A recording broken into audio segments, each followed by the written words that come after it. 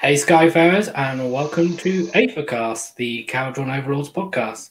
I'm Lee, the Arcanite Admiral, and I am joined today by a selection of great admirals from the Mortal Realms. We have resident Sky Warden, Adeptus Dices. What's up, guys? How are you? I'm doing great. Lockdown as probably most of the world right now, but still trying to occupy myself, try to play some games online, stuff like that. That's basically it. That's all we can do. Yeah. Cool. If you can play games online, that's better than some people can manage. So, yeah. Also joined by, we love him. He's our Thunderer from Down Under on the gun deck for us today. Our Gunnery Sergeant, Mr. Alexander Cron. Hey. How are you, Cron? Going well.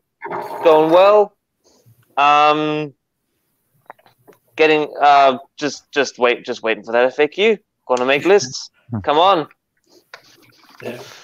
So, yeah, I know that feeling.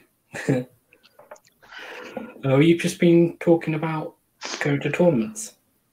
Oh, yeah. So we've got some tournaments coming up in Australia. We're kind of lucky. So we've got. I've got a tournament coming up in March. Hopefully nothing goes awry. Getting things ready at the moment. Still going with the Zilfin bomb, but we'll see what changes. There was a little mini tournament down here, just a local 1,000 points, get people interested in the game kind of tournament. And the guy who won, ran a Caldron Overlords list with Thunderix Profiteers in a gun hauler. So that was really cool to see. Finally got the idea from us. So good job, Leon. Cool. Well done. Awesome. Is that Leon from... Do you know his surname? I don't know. There's a Leon in the Facebook group, so it could be him. Could be. But there are probably several Leons in the world, rather than just one. So no, just the one. There's only one Leon in the entire... One KO Leon, at least. Well, let's introduce the mercenaries that we've brought in, the Tinfoil Hat Brigade. Do you want to explain yourselves, guys? Do you want to explain why you're not wearing a hat? Because I forgot. It's prediction time. We need the tinfoil for speculation and all the crazy ideas we have. I don't want Games Workshop to log into my brain and steal all the ideas that I don't want them to do. So I'm going to protect my brain waves from Games Workshop's secret mind-reading technology. So the question really is, why aren't we? The question really isn't, why are we wearing tinfoil hats? Why are you guys not wearing your tinfoil hats? Because unless we're you're on their beings. side. Are you on their side? Okay. We are all minions of Zinch, obviously. Wow. Lee lives in England, so your country is already controlled by Games Workshop, isn't it? It's bigger than the fishing industry. Yes, it is bigger than the fishing industry, actually. And it will probably be a lot bigger than the fishing industry soon. And that's about as far as I go.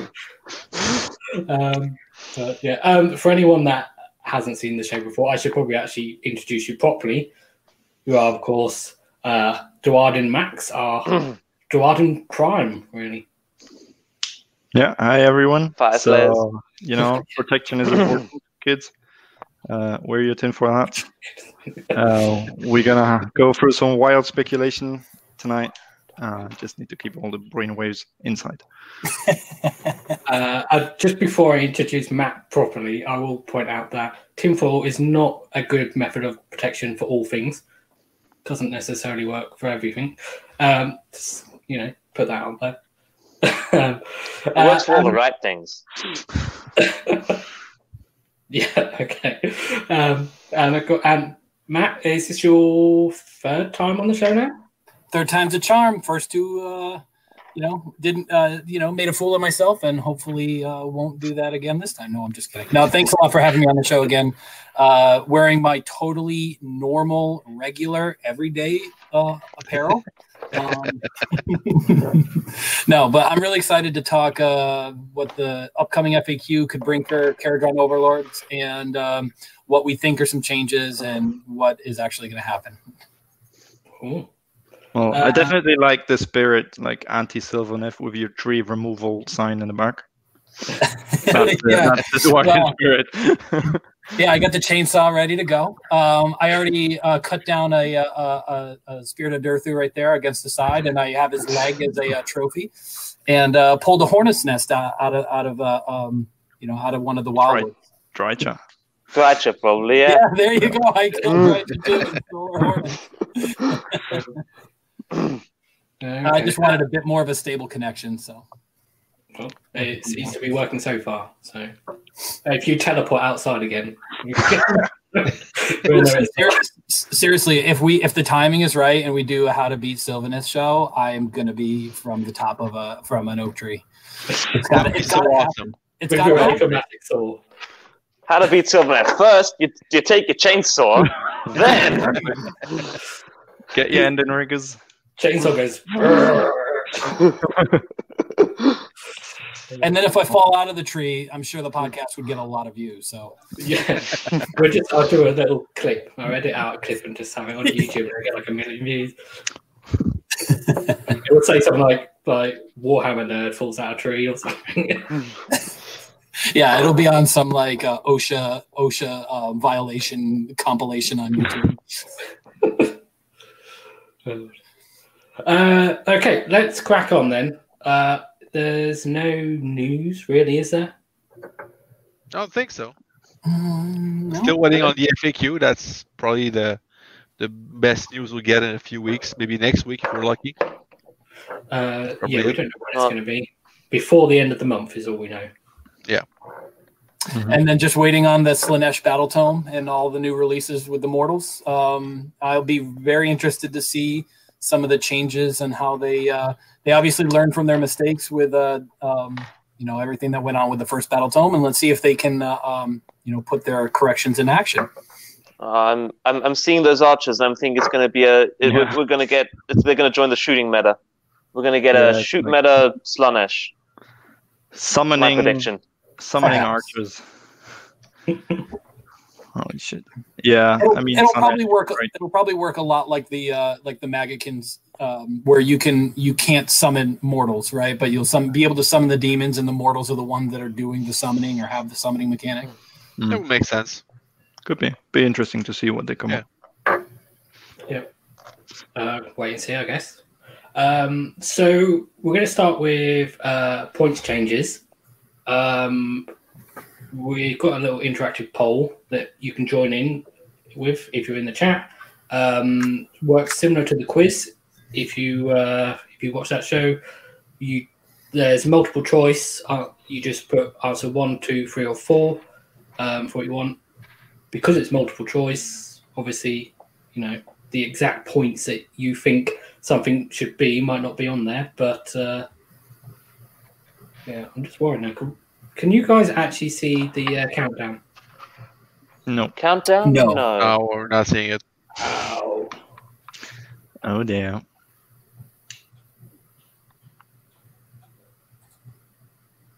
There we go. Yes. Now we're good. Awesome. That's better. It was nearly down to 1. And I was like, it's not come up yet. I've put what I think are some reasonable suggestions. Generally, what do you think points changes will work? Do we all think points are roughly likely to go up? I'm not seeing it, to be honest. I mean, what are the main offenders of the book? The main offender is probably the Zilfin footnote. That's going to be FAQ. That's for sure. Maybe the Ironclad will get a point hike, but frankly, I don't see riggers, thunderers, wardens, arcanauts, getting point hikes. But I definitely could see maybe the chemist will be my main offender. Maybe Yeah. going up by 10 or 20 points, even maybe 30 points. That'd be Yeah. my guess. Okay. So we've got the Admiral first. So if you're in the chat, stick in your answer what you think it's going to be. We've got obviously on all of these we've got the current points as an option if you don't think it's going to change.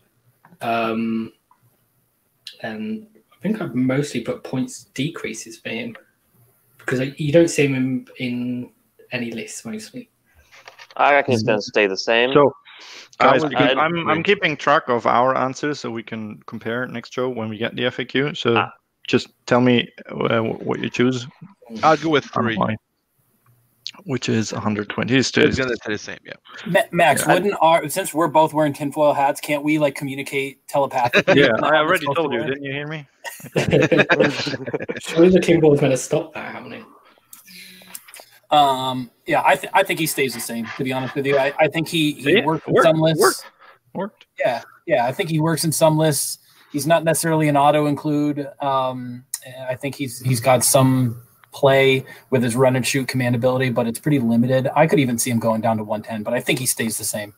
I don't think he's really committed for the chat agrees with you guys. Lots of 3s and 4s. With lots of 3s and 4s. Obviously, no one's voting for him to go up, which isn't a surprise. I think he's solid. For 120, he's solid. He has some power. Lee, what's your answer? I think I will go for 120, staying the same. Mm-hmm. On the chat Yeah. as well. I feel like we're staying the same here. Yeah, okay. Let's see just what the Let's see outcome was, popular whether it's 4 or 3. Oh, ARS coach snuck in there at the end with points increase. I mean, 120 he can hit quite hard, and he has some good buffing if the standard things go away. So yeah. AOS coach, 140 points increase.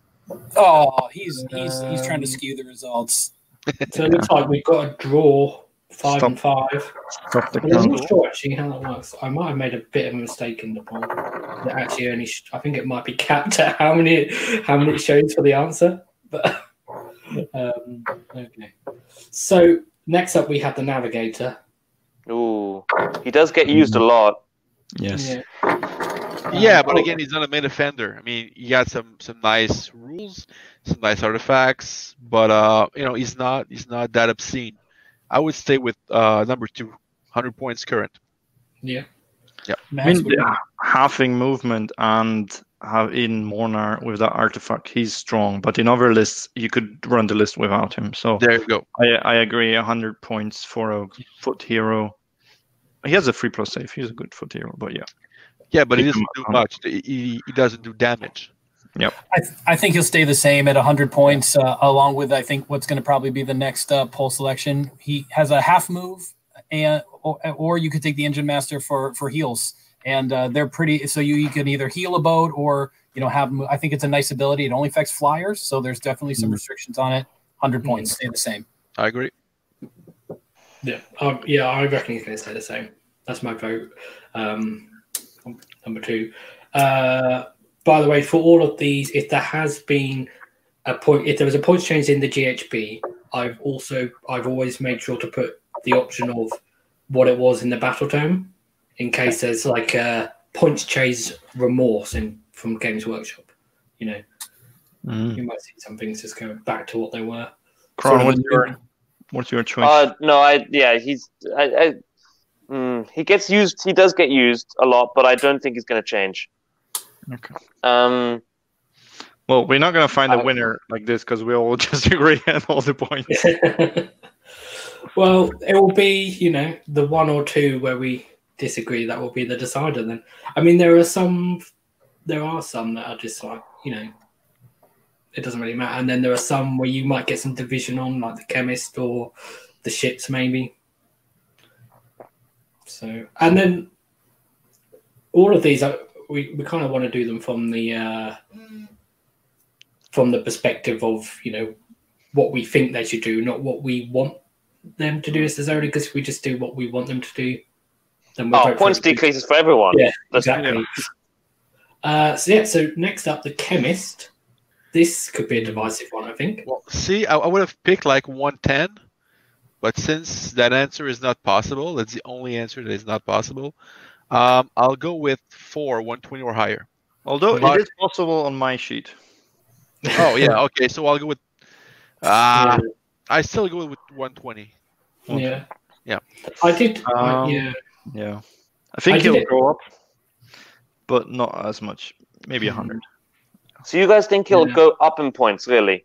Yeah. Yeah, because he's the spell in a bottle problem, so to say. Mm, I think because he deals out a -1 to hit in combat, he also buffs a unit to reroll 1s to wound, which Yeah. is a great buff.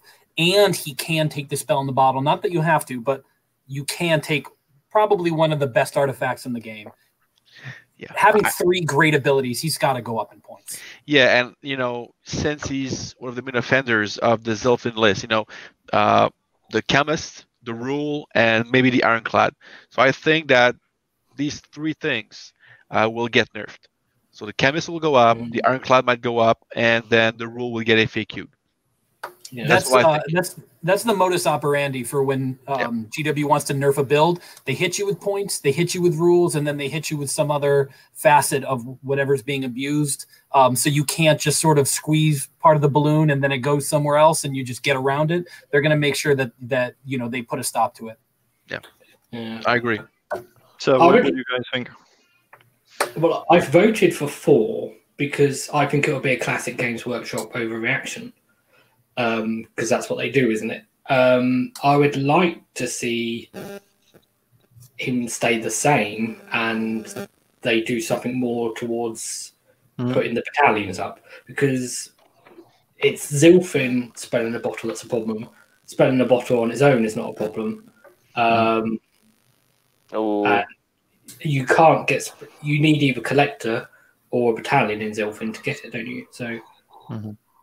So, Alex, what do you think? I think he might still stay the same regardless. I think he might actually get hit with rules changes instead. I don't see it.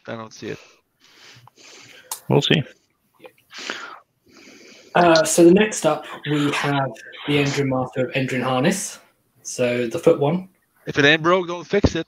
Number 2. Yeah. I Solid. think that's a, Yeah, I don't see it. Simple. I don't think I don't see Endrin Master get taken with any lists at the moment. Really, There's a few. like I use it in Zon. I like it a lot.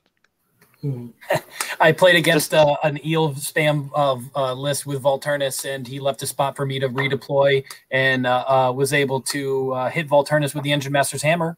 Rolled 3 6s and killed him instantly. So I guess that guy would. My friend Andrew might say 120 or higher, but I'm going to stay with number 2. He stays current. Yeah, I voted for number 2, staying the same. I would like to see him drop to 90, maybe, but I don't think Games Workshop would do it. So that you get used more. Dude, Maybe. a gold share with that hammer is so good. And in Zon with the Ettersped Hammer, Oh, 5 Yeah. attacks. yeah. So there are some combos. There are some tricks to have. I think he's very underrated. I like him a lot. So, but he's not multitasking, right? His healing ability is subpar, and his his combat prowess is again very dicey. So I think 100 is a perfect price. yeah. Endrin Master stays the same. Yeah. Also, his command ability is good if you want to have some extra heals. Yeah. Yeah. So looking at the chat, we've got 2s all over the shop. So looks like there's a big consensus there. A couple of 1s, which is asking for him to go to 90 or lower. So, but mostly 2s. Yeah. Nice. What have we got next? Probably the dirigible suit is next, I think.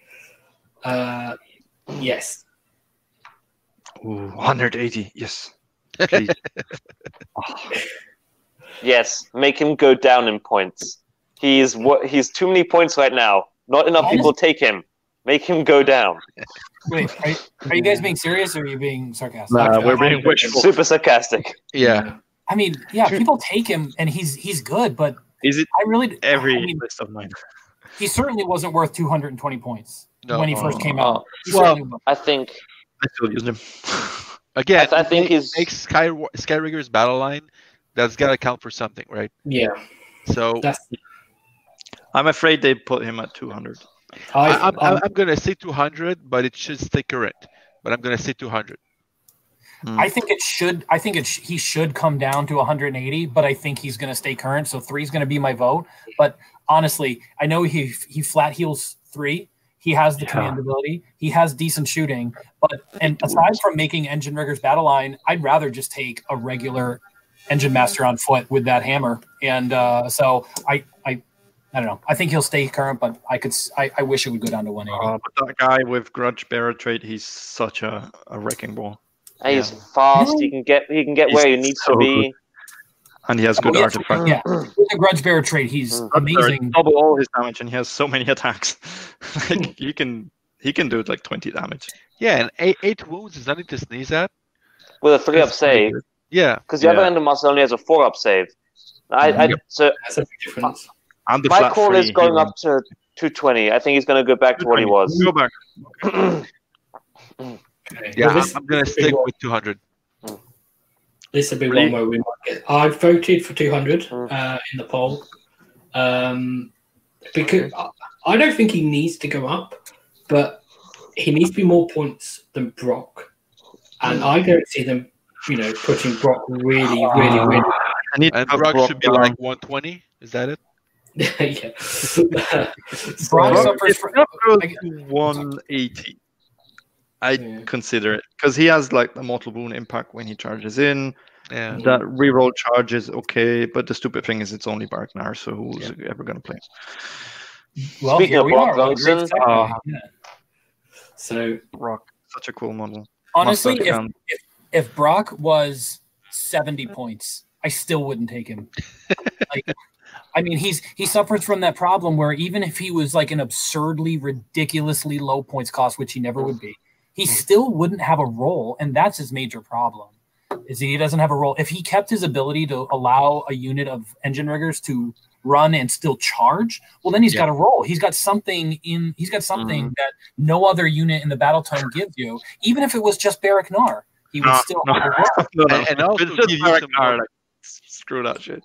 And if he could have the same effect as the Engine Master, like unlocking Skyriggers as battle line, that would be something as well. Yeah.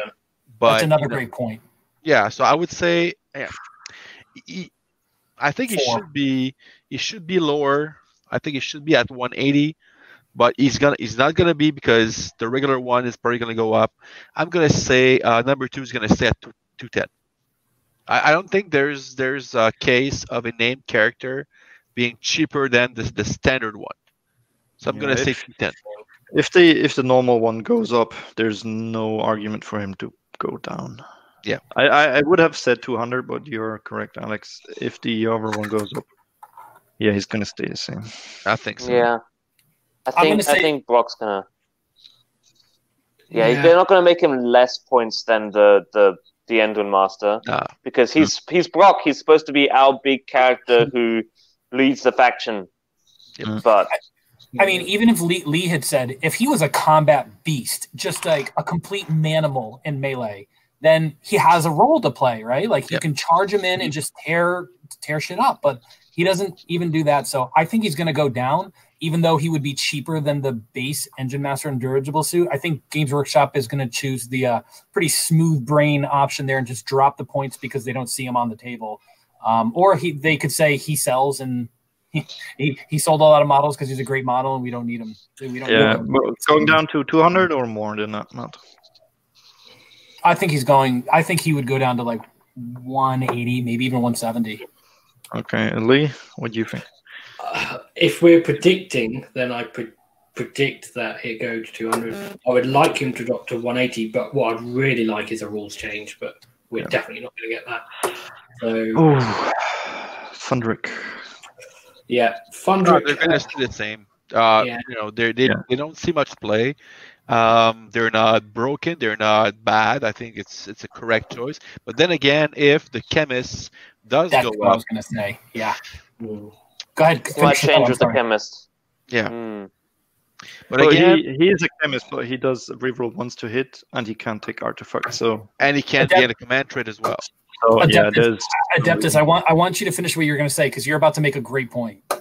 Well, I think that if the chemist does go up, I mean, I think you have to give them a point rise as well. But I don't see it because you know the drawback of losing a command trait, of losing an artifact of power, that's what makes the chemist great. Yeah, his ability is cool, are cool, but I think what makes the regular chemist great is definitely the artifact and the possibility of a command trait to gain another artifact with collector. So I'm gonna say 3 is gonna stay the same. I think he's going to stay the same too. But if they bump the chemist up to 120 points, I've been writing a lot of lists without spell in the bottle. At that point, I'm taking Thundrick for the reroll once to hit, which is already great. But then also to get the five other A team members, and so they got to be careful what they do with the chemist that'll affect Brock or Thundrick here. And the fact that he's only Baraknar, so that does hold you back a bit. Elite abilities, so. Kron, what do you think? I reckon I think he's going to stay the same because I think the chemist is going to stay the same. Yeah, So so we're they usually don't change like these underworld warbands. No, they usually just slap in and leave. They leave them. I think my A team reference was lost on mostly our international audience. Honestly, I got it. Thank you very much. If you put him in a gun hauler with the collapsible compartments, then it really is the freaking A team. Just roll As it long up. as you paint the black and the red stripe down the side, you're fine. Yes. Okay. So we've done the heroes. We're moving on to units. Arcanaut comes in first. Give me horde discounts. We might get it. I would. But for Arcanauts, that would be possible. I think they're gonna stay at 90, but I could see a horde discount. To be honest, that would be so money, and I could just laugh in the face of a couple people who told me why I should be buying more Arcanauts, even though I had 50. I have 120 Arcanauts. I'm ready for this. I'm ready for this. Even though Skywatch were 1 per 10, I needed 12. I started with 80 or 90. I got so mad when the new tome came out. I sold all of them but 10. And then I've been slowly buying another box and another box and another box. Okay. So my answer is 3. All right. So what do we think? 3. Put me down for 3. I vote for 3. I don't think they'll do. Need it, but I can't see them putting them down to 80 because they're already massively efficient. So I want 3. I want 3, but I think it's going to just stay the same. Depends when we're doing predictions or what we want to see. We're not. If we were wish listing, 3. If we're predicting, 4. Yeah, probably will be 4. And to be honest, it would make sense to give them a horde discount. I mean, we didn't get it in the last book, where it was a good thing to have a squad of 30 or 40, but now it's not really an issue anymore because they're not that efficient. But still, that small discount could be something interesting for list building. But that's the thing with Games Workshop. In recent books, they've moved away from horde discounts because we had a meta where hordes were just so good, and then everyone complained. And I think the most recent books, there are no horde discounts in there. Not even Marauders have a horde discount. Hordes have a natural synergy with the core mechanic of how to score objectives. So if you're already incentivized to take more models, and then you're incentivized on top of that as a points reduction, it's sort of a compounding. Max, you just convinced me. Put me down to 4. I'm going to change my vote. Oh, look at that! No horde discount. Okay. And I looked at Ardboys. Ardboys were 100 points. They were 90, and they went up to 100. Although they were semi-broken. Yeah, but then they lowered the other ones, the brutes. Because of the battalion. They had Do you have no option here for what if Thunders went up in points? Do I not? Thunderers No. up. No, please don't. No, I don't see them going up though. I'm gonna, yeah, I think they're gonna stay the same. I'm gonna. I give mean, them I don't see three. them going down. Give me that horde discount. Sweet. No, sweet, you won't get it. See, I You think won't the get key thing is is the question is how many points should they be? And honestly, I don't see why Thunders aren't 110 points. Really? It's I don't- 5 people. Yeah. I'm overly critical of Thunderers. I know a lot of people love them. Stick 10 in a boat, in a frigate, in an ironclad, whatever you want. I don't Keep going up. value their relatively low damage output. They're pointed so high because they're 2 wounds with a -1 save or a -1 to hit, with possibly another -1 from the chemist. They don't do enough. 4 up rerollable save. Yeah, they're very tough and resilient, but they simply, for me, don't do enough damage to justify almost an eighth of your army for 10 of them. And for me, I think they should be one. Also, It's Stone Guard, like 5 of Stone Guard, they're 110? I think. How much are Iron Drakes? Orange Drakes? 150. Wow. 10, 150, but they're so much better. Iron Drake. And that's City of Sigma. The City of Sigma just get screwed over just as a rule. Iron Drakes are better, but they're better because they have so many more buffs within cities and ways to buff them, as opposed to just so much taking them as like an ally. Okay, Yeah, but the gentlemen, I Thunderers, need they're, your votes. they're kind of hard to price because you get so many rolls with them. You can stick them in the boat, or you can go out of the boat with all the special weapons and everything. So they're kind of hard to price because of that, I think. Okay. So, So- Alex, you think they stay the same? Stay the same. Yep. And The chat is Rob? largely staying the same. Max, my answer was I think they should be 110. Yes, I wrote that. Adeptus, what was your tip? 3, they're still the same. Okay, yeah, I'm afraid they stay the same. Although, what Matt said, like in low volume, if they're not 20 outside the boat with special weapons, I don't think. How many points should Skyward? I'll go with 1. They're gonna Yes. drop Should be, yes, they should. because I think the riggers are gonna stay the same. Will they drop? This one is on a nice edge because it depends what they do with riggers. If riggers go up, then they stay the same. If these drop, then riggers will stay the same. I think so. It's if you get this one wrong, then you get the next one wrong as well. Yep. Or you get this one right, then you get the next one right. So And my wild guess would be, and we talked about it on the Ethercast chat, but I wouldn't be shocked to see that Sky Wardens would become Battle Line if KO or Battle Line Zon. Ooh. Makes some kind of sense. You're gonna stay, leave it at 100 for 3, but you give them that little edge on riggers, Battle Line Zon or Battle Line KO. That's a great point. If they were just Battle Lines on or KO, Yep. they could stay the same. I Otherwise, think so. honestly, you could drop them to 80 points. Yep. If you kept riggers the same, you could drop them to 80 points for 3. And I don't think that would be that bad of a thing. They generally like to do very slow points changes, except for our last great Well, they- General's they Handbook. do quite Somebody a bunch like a of drugs 20 and drop thing. They stick to. They quite often do like a 20-point up or down. Like if things are in an army are generally on even numbers, then they generally do like a 20, like a keep it to an even number. And if they're generally in an odd number, then they generally keep things to an odd number, don't they? So So, Matt, what? It's not what they should be, but what do you predict? I think it'll. The question is that what they should be, and I think they should be number 1. So 19. Okay. Kron? I think they're going to stay the same. I think it's going to be riggers that go up because it was riggers that was shown to them on the meta report on the By whom? first. By whom? No, not me. I showed them Thunders. I showed them Thunders. You can talk to AOS Shorts about his riggers list that he gave to them. Oh no! So don't I do this think to me. riggers are going to be 120. That's what's going to happen. Oh, They saw. no. What does every Keratin Overlord list look like? Oh, it's an ironclad with 3 squads of 6 riggers. Oh, they're gonna put them points. like 100 points. If I picked the Wardens to go down, so I'm gonna pick the riggers to stay the same. But as Lee pointed out, if riggers do go up, I think the Wardens will stay the same. So as you said, I think if you pick the first one wrong, you'll get the second one wrong as well. So I'll stick to 2. They're gonna stay at 100.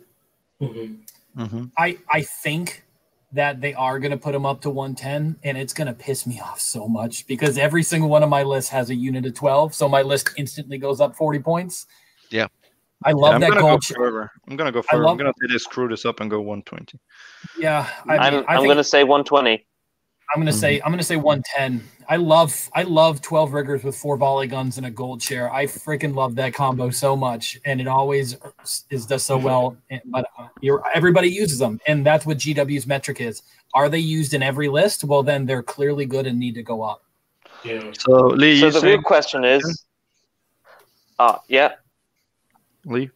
I'd vote for 1 because it's how I'd realise how the right phrase the question is how many points should they be. So I'm going to go for 1 because that's how many points I think they should be. Because I don't think that's for the quiz, but for the predictions, I need what you think will happen. Well, if it's a prediction, then I'll go for 120 because that's what I think Games Workshop would do. But I think they should be 110 because Games Workshop love their even numbers. And help me out. What did you predict for the Sky Wardens? For myself, I think I put 90 in the quiz, but I reckon they will stay the same. Okay. From prediction point of view. Max, I'm getting killed on one of my chats for wearing not a tinfoil hat, but a hat covered in tinfoil. That's not a hat. Oh, no, you made that yourself. Like that is a pure tinfoil construction that you have created by yourself. Anyone who says otherwise is a conspiracy theorist. This is.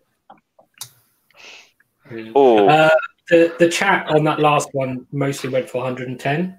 I think that's people going for the lesser of evils because they don't want them to be 120.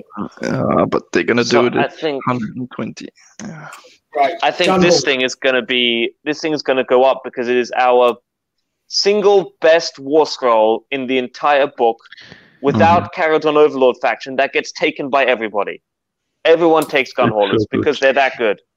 You see, I kind of disagree because like most great lists right now, it's Sky Command with a single boat and maybe 1 gun hauler.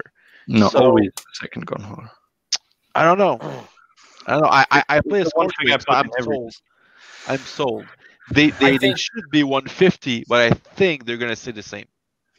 Okay. I think they should be 150, but I think they're gonna go to 140. I think they deserve to be more points than they are, but I don't think that they're just going to go pendulum right back. I think that almost that to Games Workshop would feel like, they don't like admitting mistakes, and that would be admitting a mistake that we dropped them by too much.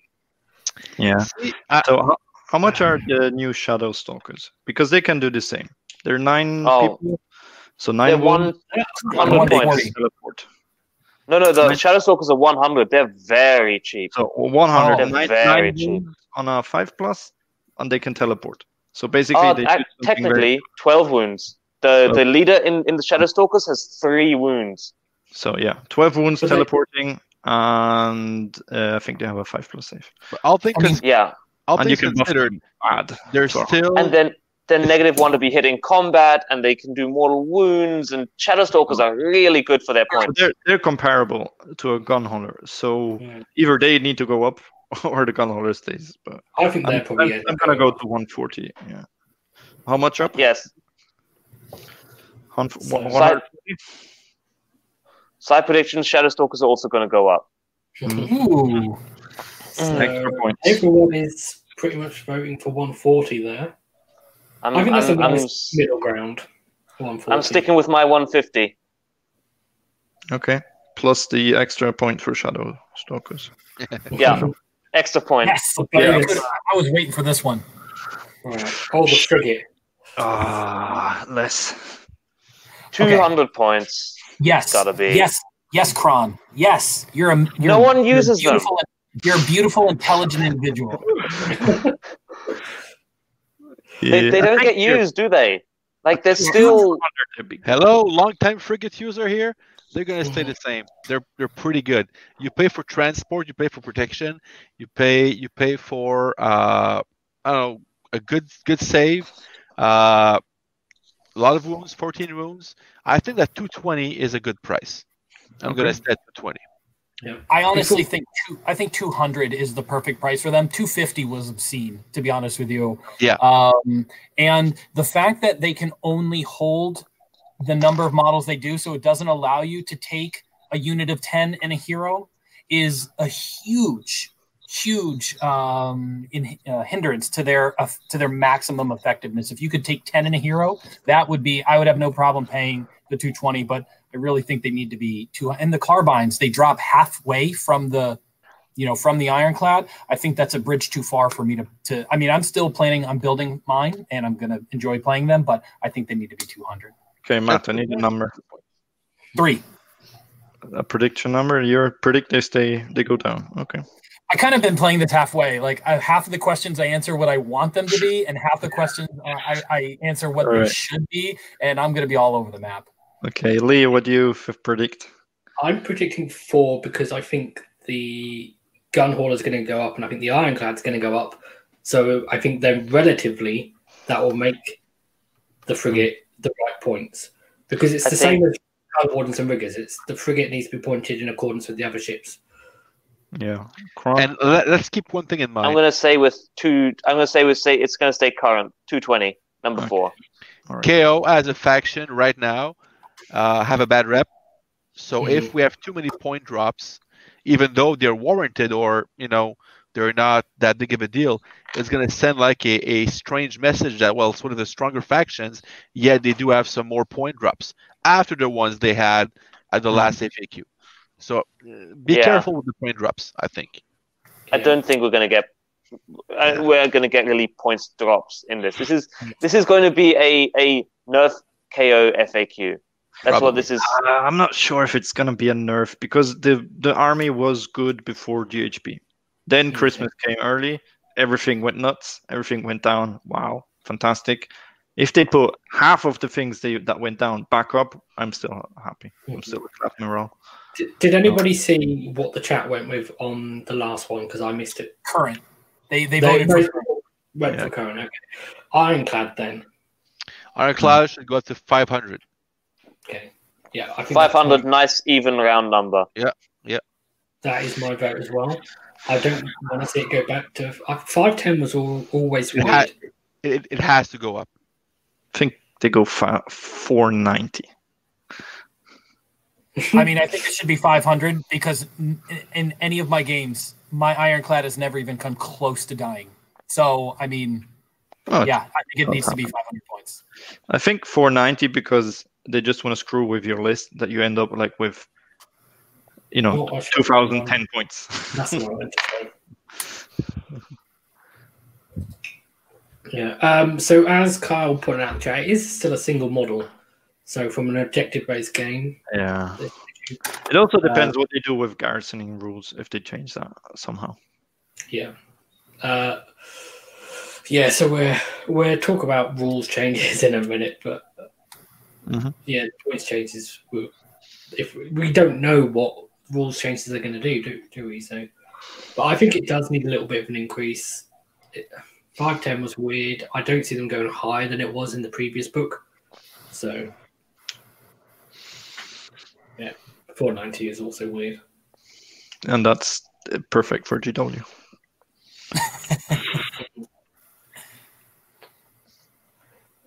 I mean, 460 would be lovely. You can have 3 in at least. Yeah, almost everyone agrees. 500, yeah. So that is all the models. I think what we've got next is battalions. Because I think there does need to be some points changes for battalions. So these are the sort of things that people forget about when we talk about points changes. So battalions are hard to gauge because I don't know that there's a way to really price them correctly. So Iron Sky Command should go up based on the fact that it's the only one that allows you to do a single drop list or to be really low drop. It should go up, but will it go up? I'd say 120, just for reasons, it has to go up. Yeah, I think it should be 120 because it's really good.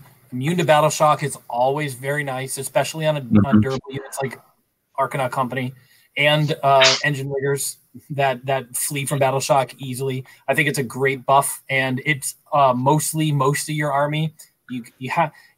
You're paying 50 points and you're getting a command point. So really, you're saying that all those other benefits, the extra artifact, the buff, the lower drops, is only worth 60 points at that point. No, it's got to go up to 120. I think Yeah, pardon me.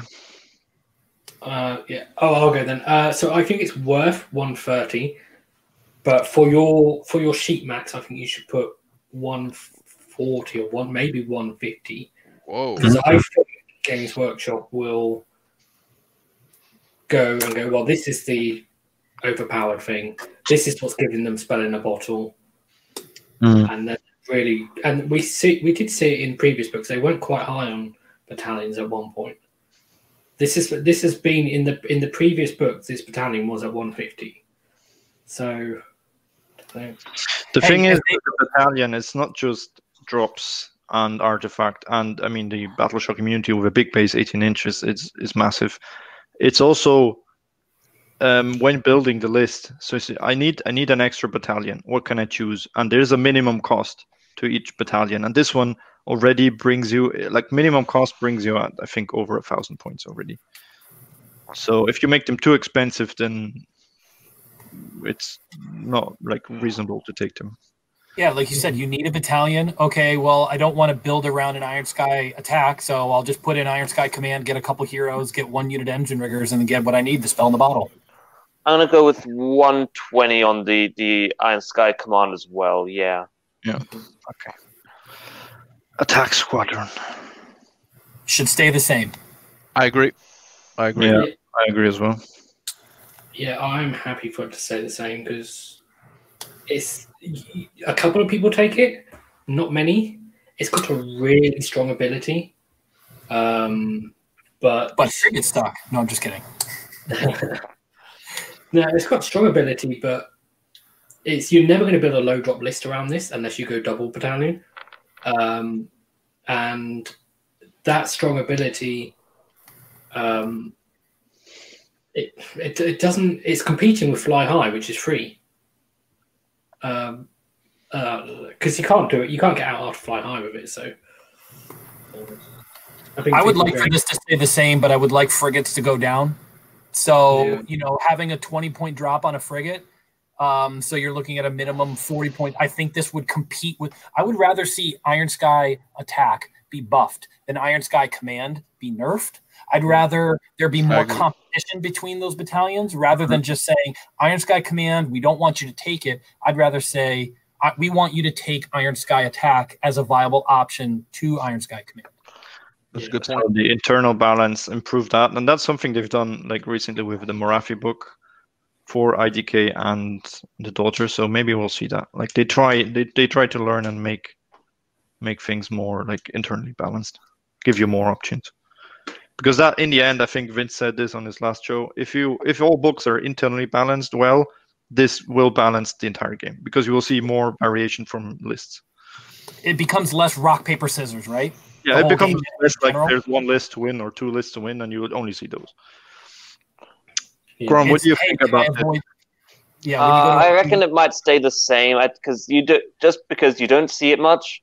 I think they're gonna just kind of skim it by. I don't think they're gonna. Yeah, it's. I don't think this is gonna be nothing's gonna get buffed. I think in this thing, things are gonna either stay the same or they're gonna get more expensive. Who's the madman that wanted it to go up? So escort wing Should be lower than Iron Sky Command, but it's not going to be. It's always been 10 points more than Iron Sky Command for no reason. I'm going to pick 120, so both Iron Sky Command and Escort Wing will be 120. But I fully expect it to follow the same points hike than the Iron Sky Command. So I'm gonna say 120, but it's probably gonna be 130 for no reason. Escort Wing has always been very confusing for me. it seems like it's trying to be two different things, but it doesn't do either of them particularly well. Like it's trying to be a straight up blasty list, but then at the same time, it wants to incorporate a wide array of units, but not lower drops. So it feels like it's trying to be a little bit of Iron Sky Command and a little bit of Iron Sky Attack, but it really doesn't do. So, and it's trying to be a super blasty list, but it doesn't do either of them any particularly well. If you're playing, so I don't know. I think it should just stay the same. I think it's fine where it is. It's not a problem. Some people use it. That's great. I don't see an issue. Okay. No, Lee, if you predicted already. What I think it should be is 120, because what I think Iron Sky Command should be is 130, and I think it should be lower. Prediction-wise, I think it will probably go to 130. Okay, and Alex? I'm gonna say it's gonna stay. Oh no, it's 130. It's gonna go up. Let's go up. Okay. Yeah, I'm gonna change my pick as well. You guys are all shell shocked from the first Battle Tome FAQ. I still remember the chemist going up to 160 and getting an FAQ. So. I know. I remember the dark days. Yeah, you're all shell shocked from. We don't talk about those days. Oh no FAQ, Daddy, please not again. Right, so we've got some bonus questions. We didn't grab Armada because let's be honest. What are we talking about the Skaven for? What have they got to do with anything? Yes. So I'll tell you, it will. That's not an option. It will go down, and I'll tell you why. Because Skaven players are so sad that they took away their 24-inch reach or 26 or what it was, and now they have to use Skitter Leap or do that ability from the big rat Warpseer. I don't know what's it called. The big guy who can deep strike 6 inches away and then throw it out. So I don't see putting it back up because that will screw Skaven over, and this is a Skaven spell. Yeah, I'm gonna stay current because if you use the I think you're spot on, Max, with your Skaven comment, but still I think it's a really powerful spell. So it's gonna stay the same, and it won't go up because of KO, because the chemist will go up. Mm-hmm. So I think it's gonna stay the same. That's a great way to balance it, because mm-hmm. if it goes up, then you're screwing Skaven, and if you go down to try to get Skaven to use it, you're buffing KO. So then you just buff the chemist, or you just increase the points on the chemist to nerf it and KO it. Another weird internal balance problem with KO though, it's like if you put spell in the bottom of the list, it's like, well, why wouldn't you take Warp Lightning Vortex? So if it doesn't change, you've got no reason to take other spells unless the other spells change points. I know it's not going to be on. Another weird problem. So I know it's not going to be on here. I would love to see the Realm Scourge Rupture go down simply for completely non-biased reasons. I'd never put that in any of my lists. No. I think I've got to vote on that one. I honestly don't know what they'll do with the Warp Lightning Vortex. I think they'll probably I reckon they hedge their bets and they'll go for 90. Okay. Alex? Yeah, I'm gonna same. I think, yeah, just because of it is technically a Skaven spell, and we should be thinking of the Skaven book. They should be thinking of the Skaven book when they point it.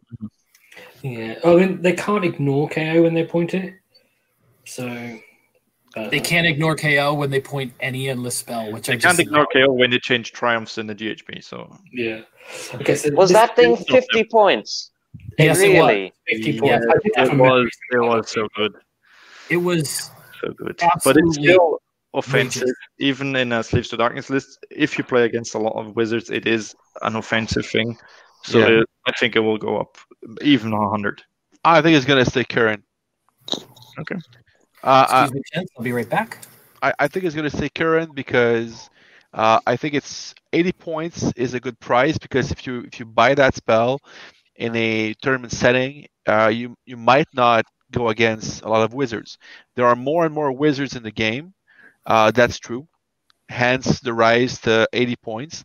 But I think it's going to stay the same because it might be as effective against every army.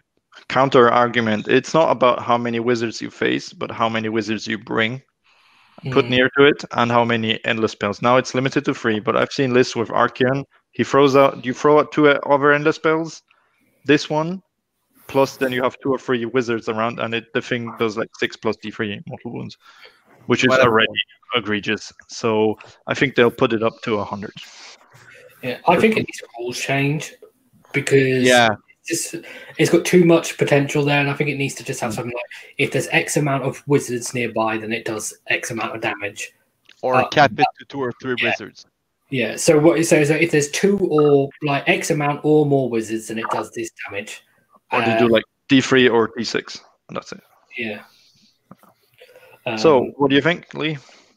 I think they go for 90. I would like to see a rules change though, but will they? I don't know. Alex, what do you think? I think it's going to be 4s, Michael. I'm gonna say current because I just don't know enough about the state of Slaves of Darkness and Zench to know like how they change it. 'Cause it's Zench that uses it the most, right? Yeah, you need the Slaves to Darkness wizard to cast it. So Archeon or some other dude from there. So, a sorcerer.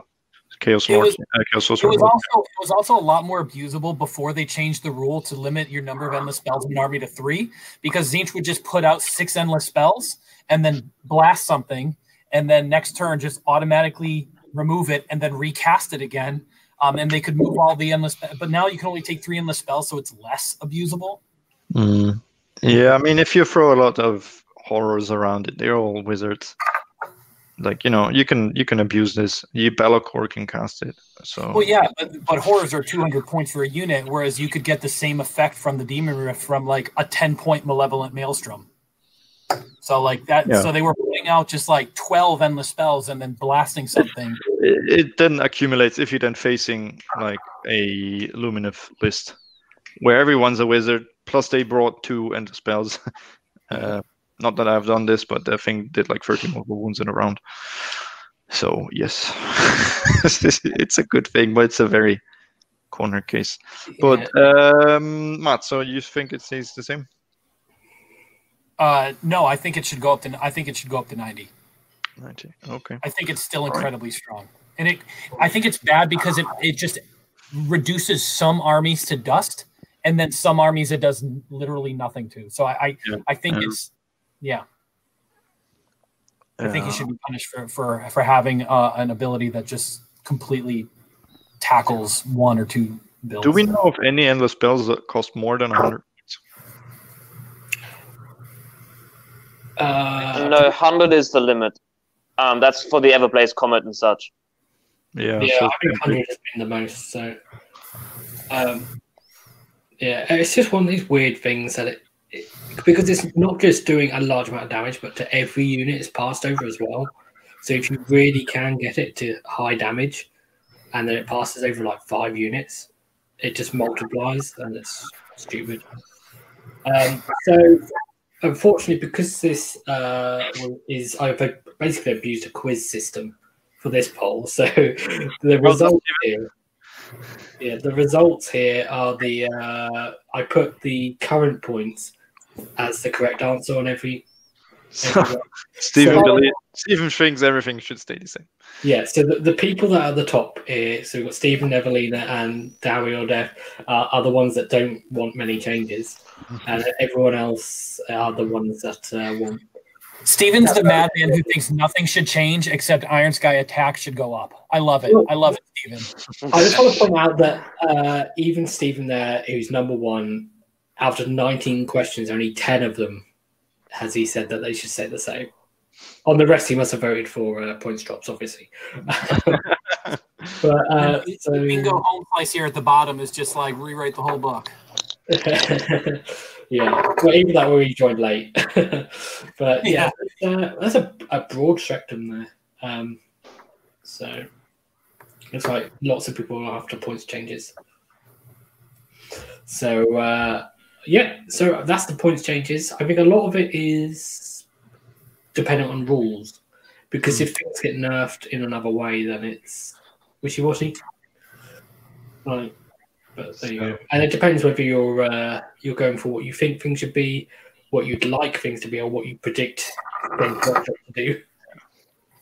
Oh, perfect! Right at the 60-minute mark. You timed it perfectly, Admiral. So yeah, Lee, I think we have some couple of minutes. I think, unless you have something else prepared. Oh, but we were going to talk about. I've lost Kronk. Just noticed that. Don't know. Yeah, maybe we can all pick one thing from other armies that we'd like to change. What for points? Points or rules or what we think will happen. I mean, it's still a prediction show here, although I'm now tinfoil hat's getting warm. I know. It's a very good isolator. It's a great conductor of body heat, isn't it? I'm finding that out, but I'm committed. They're not stealing my thoughts. So, rules changes or points changes. What do we think is probably a problem in the game for KO? Oh, a 4KO. Well, I guess you could it's a KO. Croak is a problem potentially. I don't know. I mean, Croak just as for the game as a whole needs to go up. But with Croak, I think it'll do the same as they did with all. They're just not gonna point Croak up 50 points, but they're gonna do him like 10 points. The Vortex, another 10 points. The Astrolite Standard Bearer, another 20 points. So they're gonna accumulate it. Like that's the combo everyone takes, those 3 pieces, and do it that way. So in the end, he's just like 20 points up, or he himself. Yeah. I mean, for rules changes, there's plenty of things from across the game that I think needs to change. And if we're talking just about points for other armies, like general rules or faction specific ones. Whatever, pick one. Okay. Well, I'm gonna go ahead with some KO ones first. I think that the Zilfin footnote is gonna get changed. I think that's our main one. The way I see it, I think it's gonna get rewarded so that it works. You can use it at the end of your hero phase. So that prevents you from using the Zilfin footnote, then dropping the Vortex. So now you can do it. So that's part of the reason why I said that the Vortex will not go up or whatever. And the Chemist, if you do this, do you need to increase the points of the Chemist? I don't know.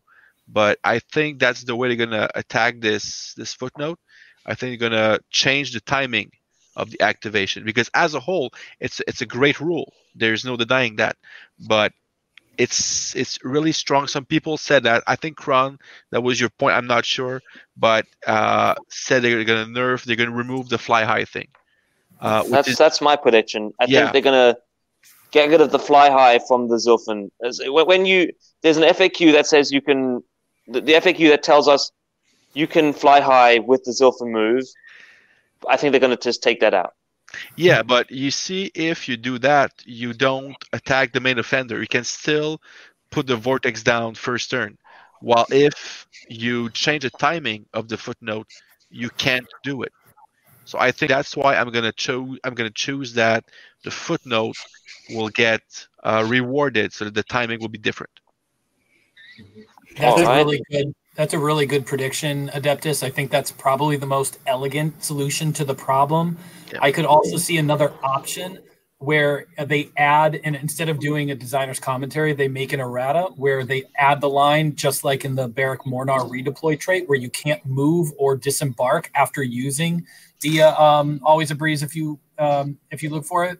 So that way it'll sort of helps the 2 problems, which was flying high with 20 Thunderers and then dropping them out in the first turn, and that was also something that's a big problem for somebody. And so you wouldn't be able to do that.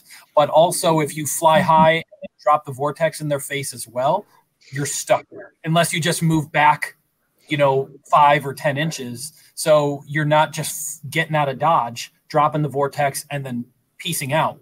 There's an accepted level of risk that you're going to have to take if you want to drop the Vortex in somebody's face, but it also stops you from just putting 20 Thunderers in your face, Tron.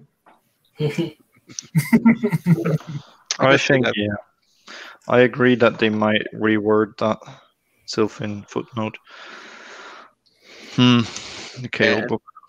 And one thing that would not be popular as my second really out of the box pick, I already mentioned the Skywarden getting like Battle Line Zon or Battle Line KO, but I'm gonna go with a very unpopular one.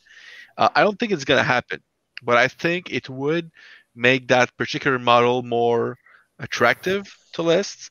I think they might down the line, not for the FAQ, they're not gonna rewrite that war scroll, but down the line they might put Fly High as a command ability for the Admiral. Oh no!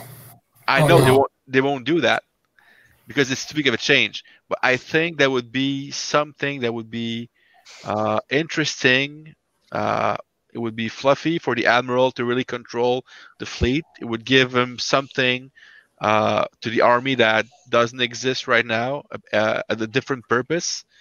But I might see that down the line. Not for this FAQ. I'm not saying that for this FAQ, but it might be something that we'll see because I think that the Kahai mechanism is too strong. To be honest with you, I think that's something that a lot of players that play against KO really complain about. So I think down the line they might keep the ability but put it on a war scroll, on a hero war scroll. I can see triggering intensifies with a couple of people in this group. I did say it would be an unpopular opinion. I did say that. I just think the whole. I definitely could see that too, Adeptus. I think the main problem was that most of the book was balanced around the ability to fly high, and I think if you sort of restrict that to one, and I'm not saying that you're wrong. I mean, I think that would be a huge hurdle to overcome, where they balance the whole book around being fly high. There's no plus to hit. There's no plus to wound. There are rerolls, but there's not a lot of. There is shooting power, but it's nothing compared to the output that some cities list can do, some Stormcast list can do. KO is not the shootiest army in the game, and I think that was balanced around our unparalleled mobility. Ironically, Stormcast can also have some of that, but so that would be a Thunderer's level nerf. Yeah. Something to talk about through the ages. What you said, Alex, that people complain about the fly high. I think it's the fly high is not an issue because it's one model, or in best case eight models that fly high for objectives, because you can take 7 hitchers. I think people need to learn how to counter. It will take some time. We have no tournament this year, so maybe it will take a bit longer, but people already have started to screen out. Where do they put their faction? Where do they? I totally I don't think it's the if they nerf that. Yeah. Fly high is one of those things that probably needs a change in some way. There's a whole host of things that need some clarification. A lot of them revolve around fly high anyway. So it probably needs some rewording. It feels to me like it had some rewording last minute before the book was published anyway. And I think it probably needs to change. I think putting it to the Admiral is maybe a step too far. I was with you when you started saying make it a command ability type thing. Because at least then there's there's a resource you have to manage. But putting it only for the Admiral, I think is maybe too far. Another thing I can see them doing is just make it once per game per ship. So each ship can only do it once per battle. And then that encourages you to take more ships. And you have to use it more as a get out of dodge, which is what it feels like it should be. It feels like it should be like, oh no, I'm surrounded. What should I do? I'm going to hightail it out of it. But the thing is, when they take this away from the war scroll, it screws over KO being allies. Yeah, that's why you take a gun hauler as an ally, because it's fantastic. You can just teleport around. It doesn't have the gold. Okay, who cares? That's why I said once per battle. So I thought because you said command ability, maybe that's too much because then you have the tax of command points, and there's no big way to generate command points in this army. Maybe you have it. Well, the admiral get one on plus. There's one in Zilfin. There's like 3 different ways. Yeah, but that's an admiral. I think Lee, if you make it once per battle and you do an errata on the war scroll, I mean that wouldn't be terrible. I don't really fly high that much anyway. My regular opponents have, in whatever regular games I can get in the COVID era, which is few and far between, but they've already figured out, oh, cool, you can't fly high onto terrain. You can't fly high within an inch of terrain. So I'm going to use terrain as a unit. And so instead of like having to screen, my first couple games, they were like, I have to screen off the whole board. And I told them, maybe stupidly on my part, no, you don't. You have to screen where there's no terrain. Where else can my big, huge ironclad base fit? That's near terrain, that's not within 9 inches of another model, that's not completely somewhere useless. You don't have to screen the back corner. There's nothing back there. You remove the objective. There's no objective over there. So they quickly realized to use terrain as one of their own units to prevent me from flying high. And it became really, really frustrating. And if you have 2 or 3 ships, if you have an ironclad and 2 gun haulers or a couple of frigates and an Iron Sky attack, you run out of options to fly high very quickly. So, I can see maybe the fact that there's the COVID effect where people haven't gotten a chance to play against KO a lot. And they finally get one game and they show up and they kind of can't really figure out how to tackle it. Or they go to a tournament, they finally get to go to a tournament and all of a sudden KO's just hopping all over the board. And and I just think people didn't really get a chance to play against something that was so new. Yes, I agree. Also with terrain, at tournaments, we know there's always a bit less terrain than usual. If we follow the GHB rules, how it should be played, the game, that's so much terrain on the board. That's true. Yeah, it is. If you pull all these, and they're all 6 inches away from each other, already it's hard to fit like an ironclad between, because you need 1 inch on both sides. I think the ironclad is 4.3 inches, 4.8 wide. So then it makes it difficult. So I don't think they'll not. I hope they don't. No, please don't. When I'm playing it like so much on a PM, because that's the fun of the KO. They can take their shooting where it's needed. But it's as Kyle said previously in the comments, it's just one model. You don't win objective games with one model. Yeah, I think if they want, this would be rewriting the whole book at this point. But if they did make it a once per battle, or they did make it a command ability, then give us the ability to score from the ships. Okay, but that's trade off. So if I could, that's literally like rewriting the whole tome almost. But if you're gonna make it once per battle or it's a resource, then you got to give me the ability to score from the ships. But if they do that, that's powerful, because then now you have an ironclad with 25 people inside. You're 26, and you just need to be the ironclad like that can't fly high. That can't fly high, or you had to waste one of your engine works to make it do it once per battle. Like, I don't see it as that big a deal. That's why I said not for this FAQ. But down the line, I could see that, down the line. But again, if I do that, there are some trade-offs for sure. Might be a point drop for ships or whatever. But, this ability to me is really strong. And Max made a great point when you said that in tournament games, terrain is more scarce. As it should be, fly high would be less possible. That's true. But the ability to redeploy the whole army from one turn to the other. I mean, the first thing that was nerfed with Change Host for Zinj was a 2 teleport to 1 teleport. So the ability to redeploy is so awesome in this game for so many reasons. That when you have an ability to have 3 or 4, maybe more if you want to play more ships, but then again, 3 is probably the max. I think that'll be looked at, to say the least. Not this year, probably not next year, but down the line, I could see a rework of some sorts from that rule for that rule.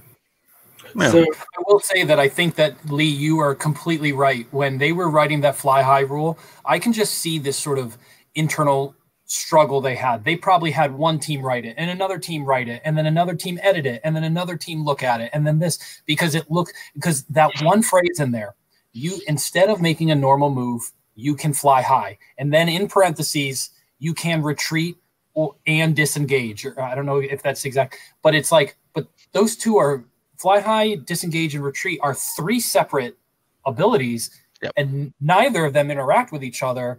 And it's almost like if you took that out, that little you can retreat and disengage in the parentheses, it doesn't change the rule at all. And it removes confusion, because some people that actually causes confusion. So I think that's sort of a remnant that got left in by accident and overlooked. And I think you're right, Lee, that they just rewrote that rule so many times and probably had so much internal strife over how they wanted it to be. And they wanted to play it cautiously and make sure KO just wasn't just obscene. Yeah. There's another thing I wanted to point out. We talked about how terrain affects where you can land, but it's not just terrain, it's objectives as well. So you can't land within an inch of an objective. And then I played Better Part of Valor. You've got 8 objectives. Typically, people, when they set up a table, don't set up the terrain on the objective. Well, they can't. It has to be 3 inches away. Yeah, but they can typically, they won't even set it within 3 inches away. They set it outside of the 6-inch circles, especially honest wargamer style circle discs that they put on the table. They go, oh, well, there's an objective there, so I won't put the terrain inside that circle. And then very soon you end up with even less space you can land, because you can't even fit between the terrain and the objective very easily, without even any models there. So it's one of these weird things that the setup of the table massively affects the power of KO. Yeah, it's like it did with Sylvaneth in the past. Sylvaneth, when they started setting up their trees everywhere, because I think the tree also has only to be 1 inch away from our terrain, so they can just block entire parts of the board from fly high. So yeah, I don't think fly high. It is a challenge for players to play against. Yeah, there's a couple of things I wanted to bring up in the chat. So Stephen Moss suggested locking it to a skyport.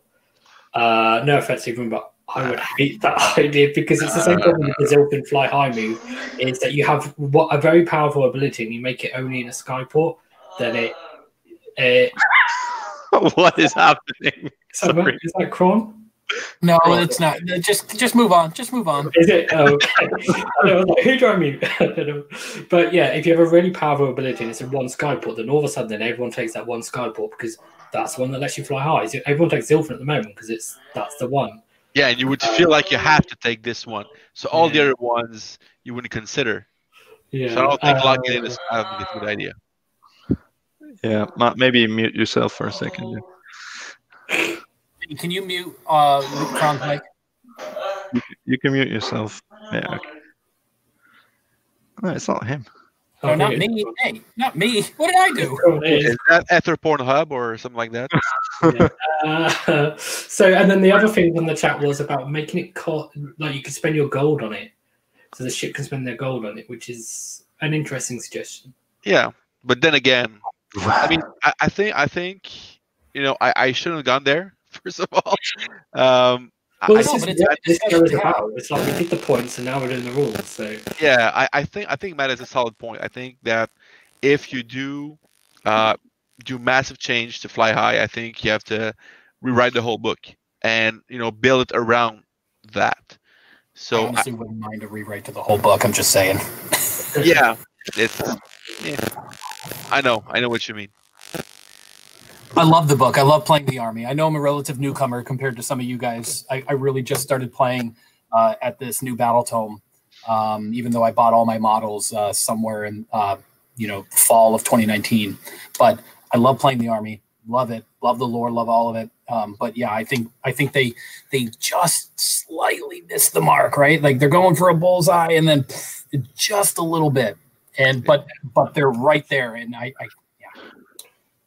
No, I mean, I think when you look at the fact that we haven't even we've had a year since they wrote since the book came out to think about Fly High and stuff, and we still haven't. We like as a community come up with a consensus. Oh, like it's obvious they should have done this. That shows how hard it is to like balance a rule like that. Yeah.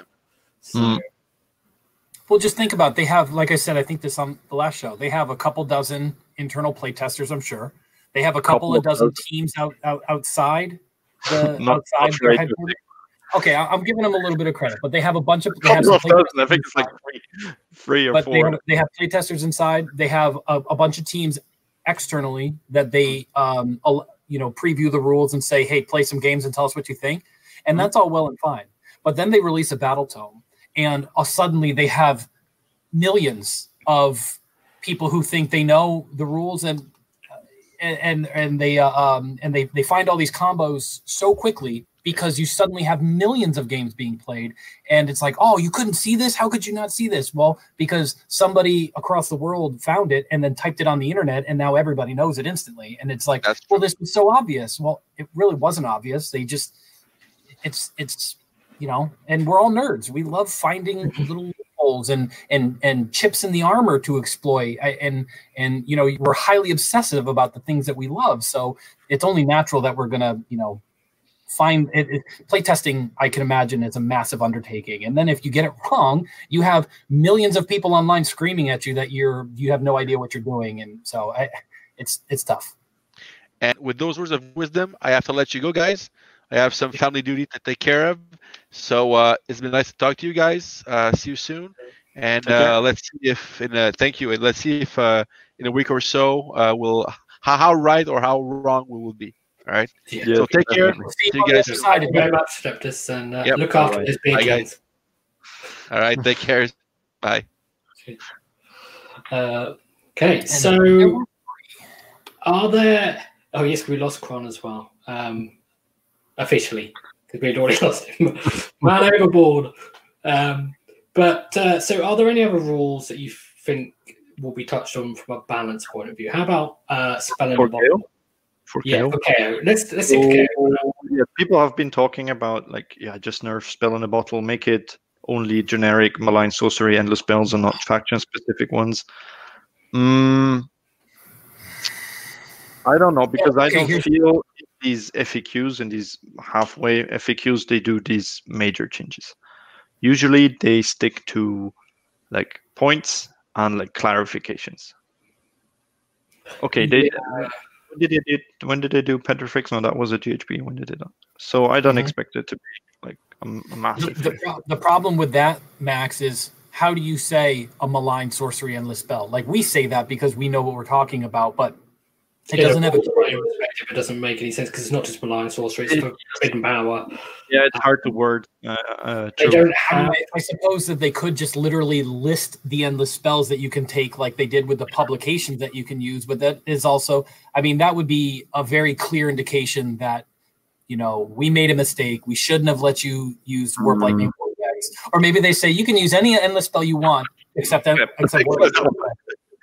Yeah, no, I agree. I don't think they'll do it. They'll try to balance it through the chemist. Make the chemist 120 points. I don't know, maybe some other stupid. Yeah, fix Sylphin, right? They'll fix. And I don't mean to cut you off, Lee. I'm sorry. Go ahead. Oh yeah, so I'll go because I want to talk about the spend the bottle a bit more, and you were going to bring up Sylphin. I think one thing they could do with spend the bottle is they could make it so they say it's automatically cast on a 10. And therefore, the enemy, your opponent, gets to have a chance of unbinding it, which that's good.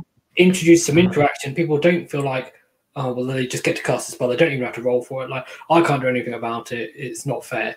They go, then it's not worth taking a one-use artifact for that. Well, it's the only reason already the balance in that artifact is it's once per game. Even if you dispel the endless spell, you cannot use it again. It's a one per game thing that happens. It's an expensive endless spell that you need to pay the points for. So people keep forgetting. I still need to pay the points for something I can use once. Whereas a Skaven player, he can use it 2-3 times in his game if he manages to dispel and cast it again. Mm-hmm. So then making it on a 10 or make it a 12 Croak, I think Techless comes in, he can automatic dispel or unbind. Like, then why would I? Then the cost is just too much for too little. I mean, personally, already I went away from Spell in the Bottle. It's a neat trick, but it's a one-trick pony. You know, it's good, but I'd rather. There's so many good other artifacts.